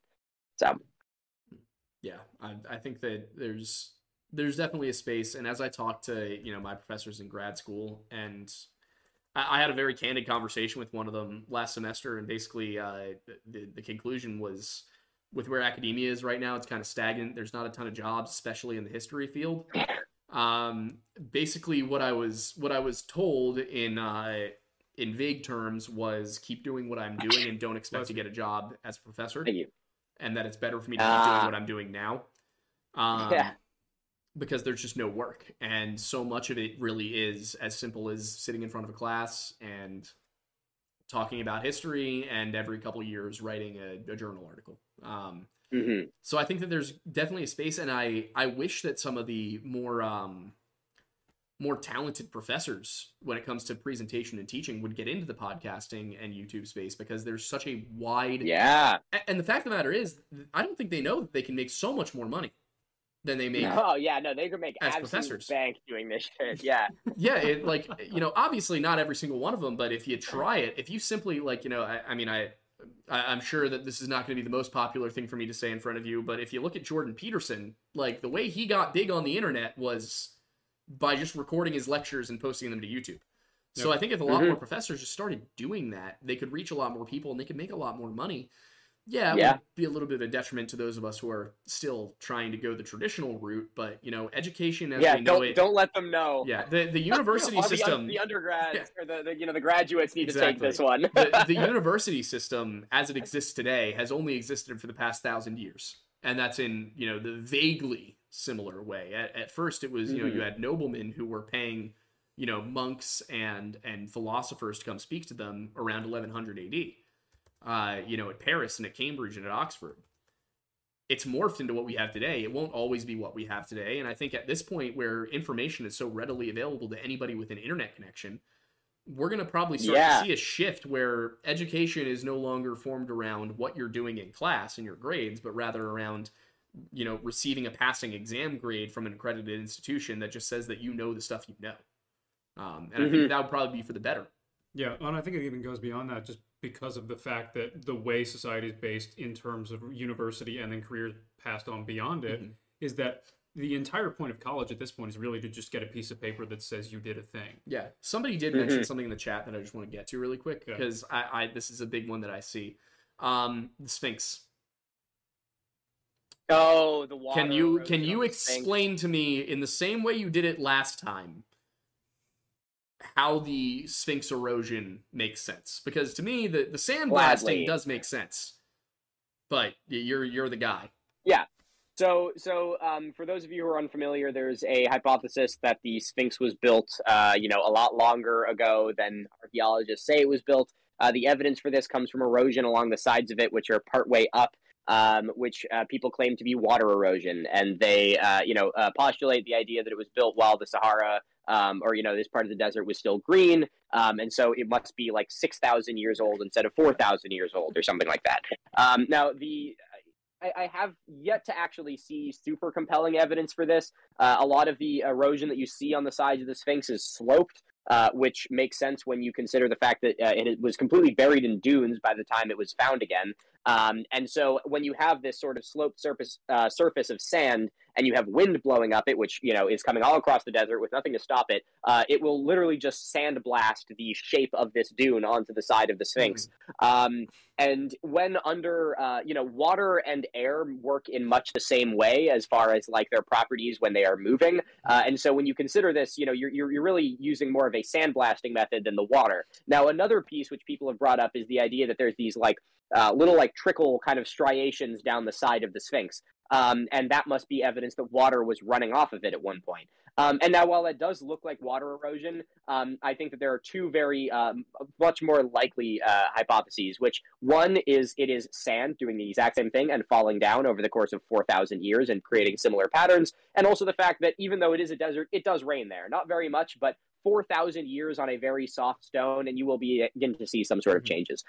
So for me, I just haven't seen nearly enough evidence to actually support the fact that this is that old. Not to mention the fact that there are carvings on it which literally date to exactly when it was built. Like they say, like who it was built for, who built it. There's, like the workers' camps around it and stuff. Right. So it's not like some like mystery just found in the middle of the desert. It's like, no, it is an in-context site with all of the, necessary documentation about what it is and surrounded by buildings associated with its construction. It's not as much of a mystery as I think some people would like to have us believe. Yeah, I like that explanation. That makes sense. Cheers. Next, we got John Hasewager for $4.99 saying, takes on Schliemann, besides him being what Graham must imagine all archaeologists are like. I think Schliemann's a lot closer to Graham Hancock than he is to any other archaeologist. I mean, the guy basically went, I think this is there, and then dug through so many layers of other stuff, and then eventually found what he said was there. But, God, I mean, on the one hand, the man did a huge thing for history and archaeology by showing that Troy existed, but on the other hand, how much we must have lost when he was just basically drilling through the ground. Plowing through it. Yeah, I mean... Yeah. Somebody's got to be the guy that starts something, but I just wish he could have done it a little bit less destructively. Yeah, no, that's something you'll see with a lot of like different, early archaeology is just how much stuff was lost doing it. Like it's pretty astonishing. I was just down in Philly at the Penn Museum, and they were talking about, the Penn Museum was built. I know I should have come by and said hi. I'll have to do it next time. Yeah, fuck you. And while I was down there, they were talking about how they built this museum because of the excavations at Ur. And he's like, you can still go. The archaeologist, Dr. Hafford, who was the one who I did the Baghdad or the Dendera Light video with, or no, the Baghdad Battery video with. He was talking. He was like, you can still go there and see. Woolley was the guy who did the first excavations at Ur. He's like, the piles that they dug out are literally just massive piles of pottery because they just didn't bother taking anything that wasn't fully intact, so they just toss it in the pile. And it's like all of this shit that you guys just broke and left in a giant pile it's hilarious how terrible the ethics were back then. Yeah, it's yeah. Yeah, I mean, you got to look back and respect that the guy was right. Oh, he was. Yeah, no, I can't argue that. But at what cost? You do have to wonder maybe if they were like, yeah, you might be right, but let's be careful about this. Maybe things would have gone better. It's that constant thing of, someone's got a really good idea, and then a bunch of other people are like, now hold on, we don't know if we agree with you, but we're also not going to help you investigate it. Like, Zenith25 for $10 said, where are you guys on the eight? Oh no, you just covered that. That actually works really well. The Sphinx thing. Then it was the Sphinx question. Yeah. Operator Unknown for $5 said, is there any socio-political reasons or theories why any of you might think that these deep dives into the Younger Dryas might not be publicly explored? No. Nah, I can't think of any reason. And I know why you would ask that question. There was a lot of articles when this came out. Graham Hancock's a racist. I think that race is a very easy smokescreen for when you don't want to engage with something, and you don't want other people to ask you why you're not engaging with it. I've seen a lot of people, both left and right, called racist because they brought something up because that people didn't want to explain why they disagreed with it. and it was the easiest way to get the masses to kind of go along with it. Every once in a while, somebody comes along and says something that's actually extremely racist, and we should acknowledge that. But, I think Yeah. I think in the case of Graham Hancock, it was a way for the media to kind of just not deal with what he was saying in the way that you, Milo, have, which is to actually take it head on and show people. I think they make the assumption that everyone is stupid. Everyone is not stupid. Now, a lot of people are. That's fair, but everyone is not. And a lot of people could probably have handled sitting down and reading a Guardian article or watching a PBS special, something like that, on why Graham Hancock is wrong. And I think that they kind of gave it this idea that it's about race or socioeconomic status, because that way they didn't have to actually confront it. And as you can see, it's very confrontable. And the difficulty, I think, with that, Aiden, I think that, like, when people sort of bring up that side of Hancock's arguments, I didn't see a single one of them actually execute it in the way that I personally think it should have been executed. Do I think Hancock is racist? Absolutely fucking not. Like, he does not postulate anything that is inherently racist throughout the series of the show. But it is worth noting, and I think this is something that a lot of these, different publications were touching on, is the idea that some of the things he said would be things that racists would agree with. Because a lot of his theories are things that are, like, based on the idea that, like, someone had to come and teach these people how to do this. And, we see that a lot. I've talked about this on my channel before, is the idea that, like, the one that has really popularized, Atlantis and a lot of these sort of lost civilization things were the Nazis. Does that mean Hancock is a Nazi? No. Does that mean the people who believe in Atlantis are Nazis? Absolutely not. But it is worth noting that, like, when you are putting these things out into the world, who are going to be the people who are going to take these arguments and believe in them? So even though Hancock is not trying to postulate an inherently racist ideology, when he puts these things out into the world, they are bits and pieces of things that a racist person could look at and be like, yes, see, the indigenous people of North America didn't know how to do that, and it was the, Atlanteans who came from the sea. So it is, it's important to find, like, a middle ground on that, and that, I think, is what's so frustrating when it comes to people who immediately jump to just Hancock is racist, because then everyone stops listening, and then it's like, well, now we can't even talk about it. Like, we need to actually look at, like, what are the implications of this? What is the origins of some of this theory? Because it's a lot more nuanced than just he is inherently making a show and being like, this is what these people are better than these people or whatever. So you raise a really good point with that, because that was something I was seeing as well that was really frustrating, because I didn't see anyone actually tackle it with the nuance that I think it deserves to be touched with. Yeah, I'm with you there. But, yeah. We got another relatively relevant one before we jump into the other one, saying from Ryan Tanner for $5, saying, Aiden, look into Wilhelm Schmidt's original monotheism theory. Most interesting thing I learned getting a theology degree, and it's right up your alley. We'll look into that. Wilhelm Schmidt's original monotheism. Yes. And then going back up, let's see. The dog has made another appearance. Would the dog thank like God. To make a proper appearance? Would you like to come up and say hello? What is the name of the dog? Archie. Archie, yes. Archie. Yeah, he studies archaeology. Nice. Milo, somebody earlier on was asking, it's your boy for $1.99, saying, what are your credentials specifically, just to give people context about where you're coming from? Absolutely. So I am officially trained at the University of Maine. So to give a little bit of background of my sort of academic experience, I went to Voctech High School, where I studied environmental science. When I first went there, I wanted to do engineering, but I was like, was not cut out for it, so I did environmental science. And throughout my time there, I've been interested in archaeology since I was about this big, but they didn't offer anything in archaeology at Voctech. So I went to, when college started to come around, I was like, okay, I think I want to do archaeology for college. And I was looking at Boston University and a couple other places. But I talked to my, guidance counselor about it, and he was like, archaeology, you're not going to make much money in it. You should just stick with environmental science. And being foolish, I was like, fine, I'll stick with environmental science. So I picked a school based on that instead. Sophomore year rolls around, and I'm like, okay, like, environmental science is great, but I know I want to do archaeology. So I go and I talk to my guidance counselor, and I'm like, okay, I want a double major. And they're like, well, we can't offer it as a major. We can give it to you as a minor. So I took archaeology as a minor, and then I took all of the anthropology classes that UMaine offered, because I was like, I just want to get as much of this as I can. So currently I have my degree in both environmental science and archaeology, and I eventually plan on going on to pursue a PhD in archaeology at some point. But right now I'm like, I want to just take a break, because I've been in school for the last, 20 years, and I'm kind of tired of it. Take a break, make some money, enjoy life. Exactly. And honestly, one of the things that I found to be the most rewarding about doing this as a job is I feel like I've learned more doing this job than I did when I was in school. Like, this has just forced me to like think and research and do all of this stuff that like I just haven't been able to do. And college was great because all of the archaeology classes that I took helped me build this really strong foundation and just sort of understanding how the field works and how the discipline works and stuff like that. But doing my sort of external research now that this is my job has just been so informative to be able to build my knowledge base farther than I ever thought it was possible. Yeah, I agree. I learned what I learned in college that was really valuable was how to learn. It was how to research and study independently. Absolutely. It wasn't necessarily that I use any of the facts that I learned every day, but when it comes to doing these videos, the reason we can pump out a video a week is because I learned how to research so well in college. So yeah. Yeah, absolutely.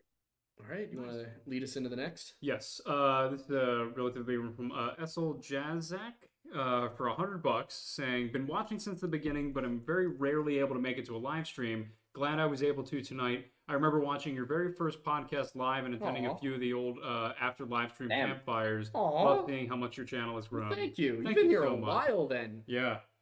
Yeah, it's been a long time. After podcast campfire chats. Yeah, that was way long ago, like early. Yeah. A couple of unrelated ones as well. Operator Unknown for $5 said, totally unrelated. Both Aidens and Miniminuteman, would you rather marry a French person and live in Ohio, or marry a French person and live in Ohio, or vice versa? Marry an Ohioan and live in France. Got it. P.S. Joining membership next month. Oh, well, thank you. I'll let you answer that one first. Ooh.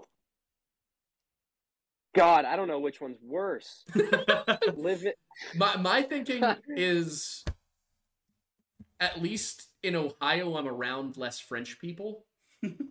Like, I'm around one French person a lot, but I'm not around them all the time. Yeah. And, I like that theory. I like that philosophy. It's just flat Pennsylvania. Yeah. How different can it be? I will admit, more recently, I am less inclined to live in Ohio, but I hope they get that cleaned up soon enough. We make fun of Ohio a lot, but in honesty, I feel bad for them. They don't deserve right that. now. I mean, come on. They did not deserve chemical train exploding. No, not at all. We took this one too far, guys. This is the man-made horrors beyond our comprehension. Man. We make jokes. I don't know, man. Good.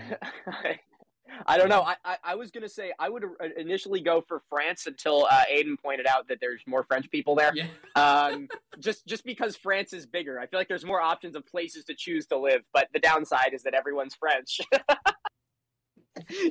Sometimes you got to take the L. Exactly. It's and the French woman can be Americanized. Depends on how French she is. I convince her. I'll colonize her. She did it. She did it here. I'll do it to her. It's amazing. Full circle. Oh, it's the circle of life. Oh, terrible. Next is Origami Kamiful for $5 said, question for all of you. How do you keep your optimism in the face of all of the craziness you deal with online? Alcohol? Ooh. Cheers to that. A general... I don't know. General optimism. My philosophy is that, like, I don't know. I think life is too short to be taken seriously. The second I start to take things too seriously is when it starts to stress me out. And so as long as I'm just like, man, it's it's whatever. That's just what I try to do. Like, if you disagree, you disagree. I can only do so much of it, Up until yesterday, I was handling everything pretty well. Fair. Fair. Yeah. There's one too many curveballs. Yeah. Yeah. Another one from Operator. This cheer is a facade. Yeah. And the dog helps too. He does help a lot. It's a nice. This is why he's here. Yes. Yeah. An unofficial emotional support animal. Yeah. Well, he's official. He has documentation. Does really? Yeah. Look at you. Buddy. He's just staring at you. Yeah. He's degreed. Yeah. Damn. You might be one of the most qualified at this table. Yeah. Yeah, I'd say so. Look at him go. Operator Unknown was following up from the previous comment about the societal limitations about certain topics in the public eye, saying, I didn't mean Hancock specifically for the socio-political reasons, but more so media presentation presenting certain stories as conspiracy Oh. in an overall sense. Yeah, definitely. Ooh. Yeah, Absolutely. for sure. Yeah. And honestly, I think that's a really great question. One I guess, piece that I'll sort of bring up, I don't really know if this sways in either direction, but there was a really interesting case that we talked about in my paleoecology class in college, where one of the students there, she was a grad student, and she was currently working on a archaeological excavation in one of the islands off of South America. I can't remember what it was, or which island it was. But they were like completely unable to release the information that they were finding at it, because it was all genetic evidence, and genetic evidence is so highly tied up in politics. So, like, if you find the oldest genetic evidence of, like, your people being present on this island, you have, like, a claim to it. Yeah. And so, like, she was like, if we release the information from this study without, like, to, like, the general public, without, like, really, like, making sure we're getting this right, like, we could start a war. And so that was a really interesting topic, because normally when we hear about, like, oh, the media is trying to cover it up and stuff, we think of it like a sort of conspiracy, they're all working against us thing. But it was really interesting hearing that, and her being like, no, like, I literally, like, I have an NDA, I cannot talk about this, like, because of the potential repercussions.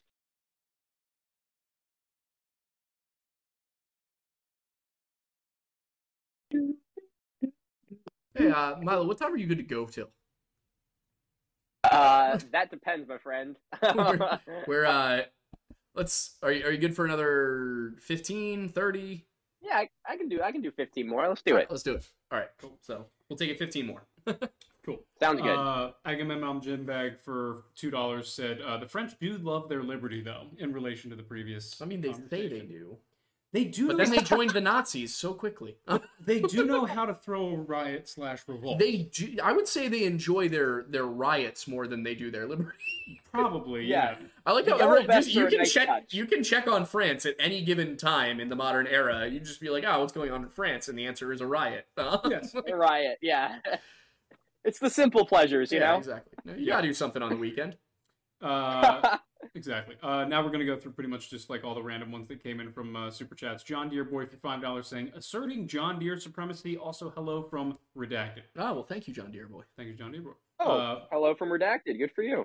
Jack, maybe that means he's the redacted tier on Patreon? I was assuming that. Yeah, that's probably what that means. Jack Garcia. Our top tier just says redacted. It doesn't have a title. Nice. That's good. And here we go. This is a good one from your boy for $4.99. Milo, biggest pet peeve about the general population's misconceptions about archaeology. Maybe something that is a myth about archaeology? Damn. Ooh, that's a tough one. Biggest pet peeve. Well, I guess I'll try and come up with something on the fly, because there's many things. I'm sure I can't come up with the best one right now. But honestly, I would say it's the willingness to accept something. It's the willingness to accept someone who claims to have all the answers, because science is not about having all the answers, and that's a really frustrating misconception. It's the idea that it's like, the scientists say they know everything. We don't. If you ask me to sit down here right now and have like a theological debate about the origin of life, I could not tell you one way or another. Maybe it was God, maybe it was luck, maybe I just could not tell you. But like, it frustrates me when, someone like Hancock comes on and like, claims to be like, this site is connected to this site, is connected to this site, and all of it makes sense, and here's the whole thing, I have tied a little bow on it, and there you go. And that is just not the way that science works. So it's really frustrating to see people, who when, I don't know, yeah, when you are able to just sugarcoat something and tie it all together and just hand it as one complete parcel, and the willingness to accept that without the understanding that most stuff we just don't know. Good point, yeah. Greek Filter for $5 said, Milo, are you going to go back to having themed drinks to your videos? Someday I would very much like to. At the moment, actually, the Ancient Apocalypse video that I just did is going to be my last video in front of the blackboard. At least the last video in front of the blackboard in that location. So right now I'm working on doing some projects that are going to be coming up where kind of the world is going to be my blackboard. But, when I do end up getting that set up again, I would love to actually resume the awful archaeology and start doing drinks again. Nice. This one more seems like a general one from Bobcat for $5 saying, what are your thoughts about the frequency of underground cities in cultural memory and the Agartha myth? Agartha, the Hollow Earth civilization that lies beneath. That supposedly you can enter through the North and South Pole. Hollow Earth. Love it. Those, I can't think of a large number of those that pop up at all before the 19th century. Like, basically every story I've heard about Hollow Earth cropped up during the, like, romantic or later period. Yeah, and it's also one of those things where I think that having, folklore of it, yeah, some of it could pertain to, like, people who lived in caves and things, but I also think that it's one of those things where it's like talking about people that came from the sky or people that came from the sea. It's just our romanticization of, places that we can't access. It's like, what's beneath your feet? I don't know. Maybe people live down there. What's in the sky? I don't know. It's probably God. What's in the, ocean? It's mermaids. Like, you can kind of point to anything you don't know and just be like, yeah, that's what it is. Yeah. So, let's see. Are you looking for the guy who just asked? Yeah, I was definitely going to do that, but I figured I'd ask a question in the meantime. Let's see what we got. Daniel, if you want to send it again as a regular chat. Oh, wait, there it is. Oh, I have it here. Oh, okay. Daniel Wheeler for $5 saying, Exodus 5, 6 through 20. Apparently 2 cities named Ramses 1 and 2 show bricks with and without straw, respectively. Bible proven, LOL. Thoughts on this? I'm not sure. I haven't really thought about the inclusion of straw as being significant. And also, I don't believe it's Ramses 1 and 2. I think you're talking about Pithom and Pi-Ramses, which are 2 separate cities. It would also it could theoretically make sense that one be different materials as well, due to changes in elevation, proximity to the river. There's a number of factors. I don't know about the straw aspect though. I wouldn't know what to tell you. Yeah, I mean, the only thing I can think of is just an improved quality of construction materials, but Sorry, that's not a very significant answer. Yeah. But an answer nonetheless. Yes. Problematic Farmer for $10 saying supporting the boys. My mom says hello to Milo. Oh. Hello, Problematic Farmer's mom. Nice to meet you. Operator Unknown for $2 said, any redacted crock. Oh, good. No. No. Do not finish reading that. The YouTube censors will come for us. The mystery chat. I'll tell you what it said later. Yeah. Okay. I know what it is now that I've finished reading it. Yeah. Whatever. Yeah. That's why I do this now. Let's see. Pumpkin for $1.99 said Volume 4 of Marble Hornets confirmed. Does that have context for either of you? Marble Hornets. I'm not sure when it came in, so I'm not sure what it was in reference to. Marble Hornets was a web series, an analog horror series from like 2011, I want to say, like early, like YouTube. It might be 2009. Very interesting series. It's a lot of fun to watch all the way through. I did it on stream a few times, but just very, very creepy. Like, came out of the whole Slender Man craze. Oh yeah. Yeah. So very, very good horror series. Doesn't do a ton to actually like jump scare you, but it makes you feel uneasy all the way through. And there's like 80 some episodes. They range from like 2.5 minutes to like 18 minutes. Christmas loving engineer for $20 said, going on vacation in Appalachia next month. Best case, I get a good vacation. Worst case, y'all get another missing 411. Well, try not to go missing, Christmas loving engineer. We'd rather not add to the catalog. Yeah, let's avoid that at all. That said, we were down there in November, and it was beautiful. Yeah, it's gorgeous. Beautiful land. At least in the Tennessee. I mean, yeah, we were in the Smokies. Yep. Let's see. Agamemnon's gym bag for $7.48. Early on, saying, too captivated to come up with silly things to make you read. Here's my money. Thank you very much. Thanks, Agamemnon. Creative Arley for $4.99 saying, been here a while, wanted to correct an offhand comment from last stream. I have epilepsy and it is not a sleep disorder. Other than that, keep it up. Oh, I think I saw your email. I believe what I meant to say was narcolepsy and other sleep disorders. And I ended up saying epilepsy. I make mistakes. It happens. Freudian slip. Never make a mistake again. Yeah, exactly. How dare I? But yeah, that was a mistake on my part. Probably due to the fact that I was exhausted. The digital footprint means that we're not allowed to mess up. The digital what? Footprint. You said footprint. Did I? Yeah, you did. Well, it's, words are hard. You messed up. Exactly. Canceled. Case and point. See you guys. Fired. He gets fired once a week at this point. Generally, yeah. Yeah, fired on stream. Get fucked. Yep. Get wrecked, son. NLG noises. In the back. Yeah, exactly. Oh boy. Just hit markers on my face every time I say a word wrong. Ria Chu White for $2.99, $20 hit marker. My husband and I love y'all's content we've been following from the start. My husband was curious about how to apply to be a ranger for the Lore Lodge when it actually happens. He has a law enforcement and wilderness experience. Whew, we will post There's the if application. we ever get to the point where we have the money to hire rangers. Yeah, if we ever even have an actual physical lodge and are capable of doing that, we'll let you know. Yeah, there will be a post. But that's probably a long way off. Yep. But hopefully, got a lot of money to make before we invest in that. Yeah, we need our own homes first. Yeah, currently we live in apartments. Yeah, Yes. that's a good start. Yeah, right. Like, Dylan Mott for $4.99 said, "Hey guys, first time watching the stream at work. You guys have gotten me through my job at a ski resort in the Poconos. Is it Elk? Yeah, which is it? Because we're not far from there. Yo, yeah, Elk is kind my of dad grew up teaching at Elk Mountain. Yeah. Oh, really? That's where I went Yeah. snowboarding for the first time. Yeah, and that's made it down Really? the mountain exactly once. Son Yeah, of a bitch, I'll need to tell him. Yeah, it Go was- figure. Messed up my knee pretty bad. yeah. I grew up going to Nice. Elk Mountain with my family and family friends, and so we went up as a group, and we tried to rent stuff for him and some of the other members of the group, and of course they were out of helmets when we got there. Perfect. So he Best and I, thing to be out of. Exactly. Right. So he and I had to share one, and so I was supposed to try and teach him to snowboard, but because I had to give him my helmets, he went up with someone else, and by the time he came back after one run, he was like, "I'm done for the day," and I was like, "Well, fair enough." My knee was not working properly at that point. Yep. Ooh, yeah, that would do it. Wyo Laskin for $1.99 said, "Milo, are there any cryptids you want to be found?" Oh, Bigfoot. Hands down.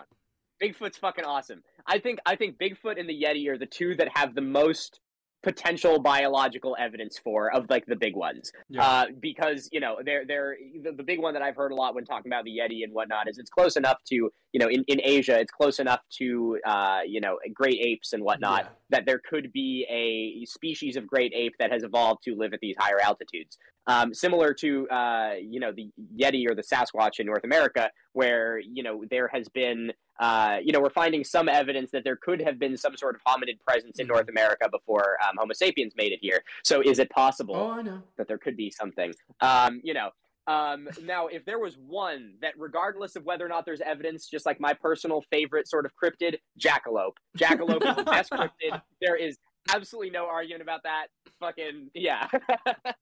Yeah, that's what I was going to say when he was looking at me for was when we were doing the research for Roanoke, and I have done zero research into this past reading the book that was written by William Strachey in 1612. He says, just on page 26, casually, that the natives of the Chesapeake, the Jamestown region specifically, that they hunt apes in the mountains. Which is a weird thing to have in a book from 1612.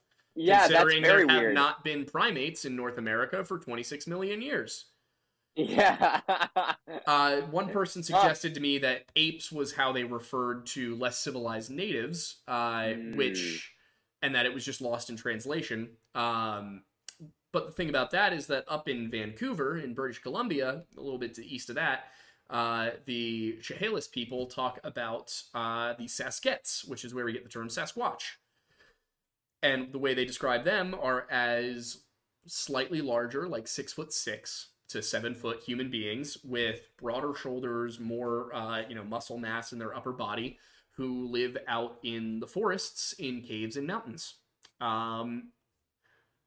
So I just found that fascinating. Like, That's maybe interesting. Bigfoot is not. Maybe we're looking for the wrong thing.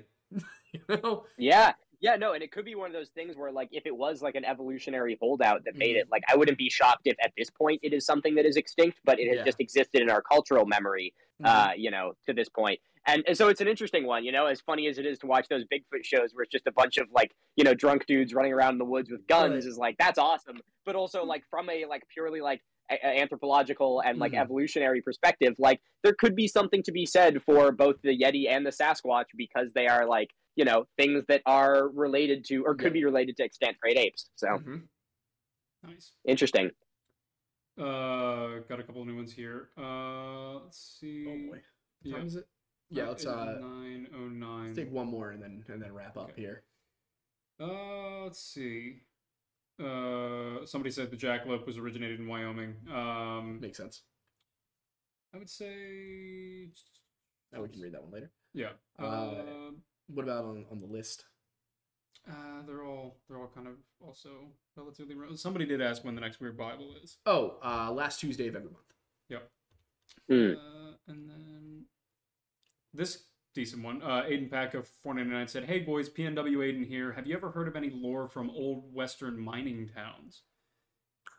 Not that springs to mind. The one that does, strike me isn't quite Western. It's southeastern southern Alaska. The town of Portlock, which was a mining and canning town, mining and fishing town.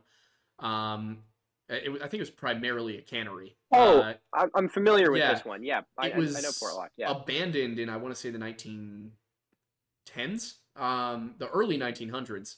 It was abandoned, and a lot of the stories were about people going missing and then their body parts turning up in the bay, or people having like very large objects. There we go. So yeah, Portlock is the one that comes to mind, probably because it's the best documented. And it's the one that I would probably be the most interested in getting to the bottom of at the moment. Yeah, I'm not familiar with too many. There's one, I can't remember the name of the creature. It's like the Namgog or something like that. It's like it originated in logging camps in the U.S. and it was like some really tall hippopotamus-looking creature with like a really long, flat mouth and no knees, and it would just walk with its legs like this. Weird. It was one of those like the fearsome beast tales that they would tell to sort of haze the newcomers. One person is like, I've heard this thing in the woods, and then someone else is like, yeah, well, I also heard that thing in the woods, and before you know it, this poor guy is absolutely shitting himself. But they're fun. I'm sure there's 500,000 that have been lost, which is another piece that I think will be really interesting to know. Yeah, if there's like the hide behind is one of those. The squonk comes out of the same thing. The squonk is Pennsylvania's state cryptid. It is a capybara-looking creature that lives out in the woods and is so ugly and self-conscious about its ugliness that if you even look at it, it melts into a pile of tears. Oh, that's actually so really sad. Poor guy. Oh my god, that's great. Yeah. So, all right. Well, all that said, I think this was a pretty great show. I had a good time. This was a great one. Milo, is there anything you want to plug to people who might be watching this that aren't watching you? Well, for anyone who's interested in, what I have to say about Ancient Apocalypse, episode 3, the second to last episode of my review, will be coming out this upcoming week, where I will be talking about Göbekli Tepe and I believe some other sites in Turkey. So if you're at all interested in hearing what I have to say about Graham Hancock's opinions on Göbekli Tepe, you are more than welcome to check that out. Otherwise, Aiden, it's been great having you guys having me on. Thank you so much for having me here. It was a blast, so I guess that's pretty much all I got. So thanks so much for everyone for tuning in. Yeah. Well, thank you everybody for stopping by, hanging out with us. If you have not yet, check out the Lore Lodge's coffee, Mount Pocono Perk from Tableau Roasting Company. That link is in the description, as are a few others.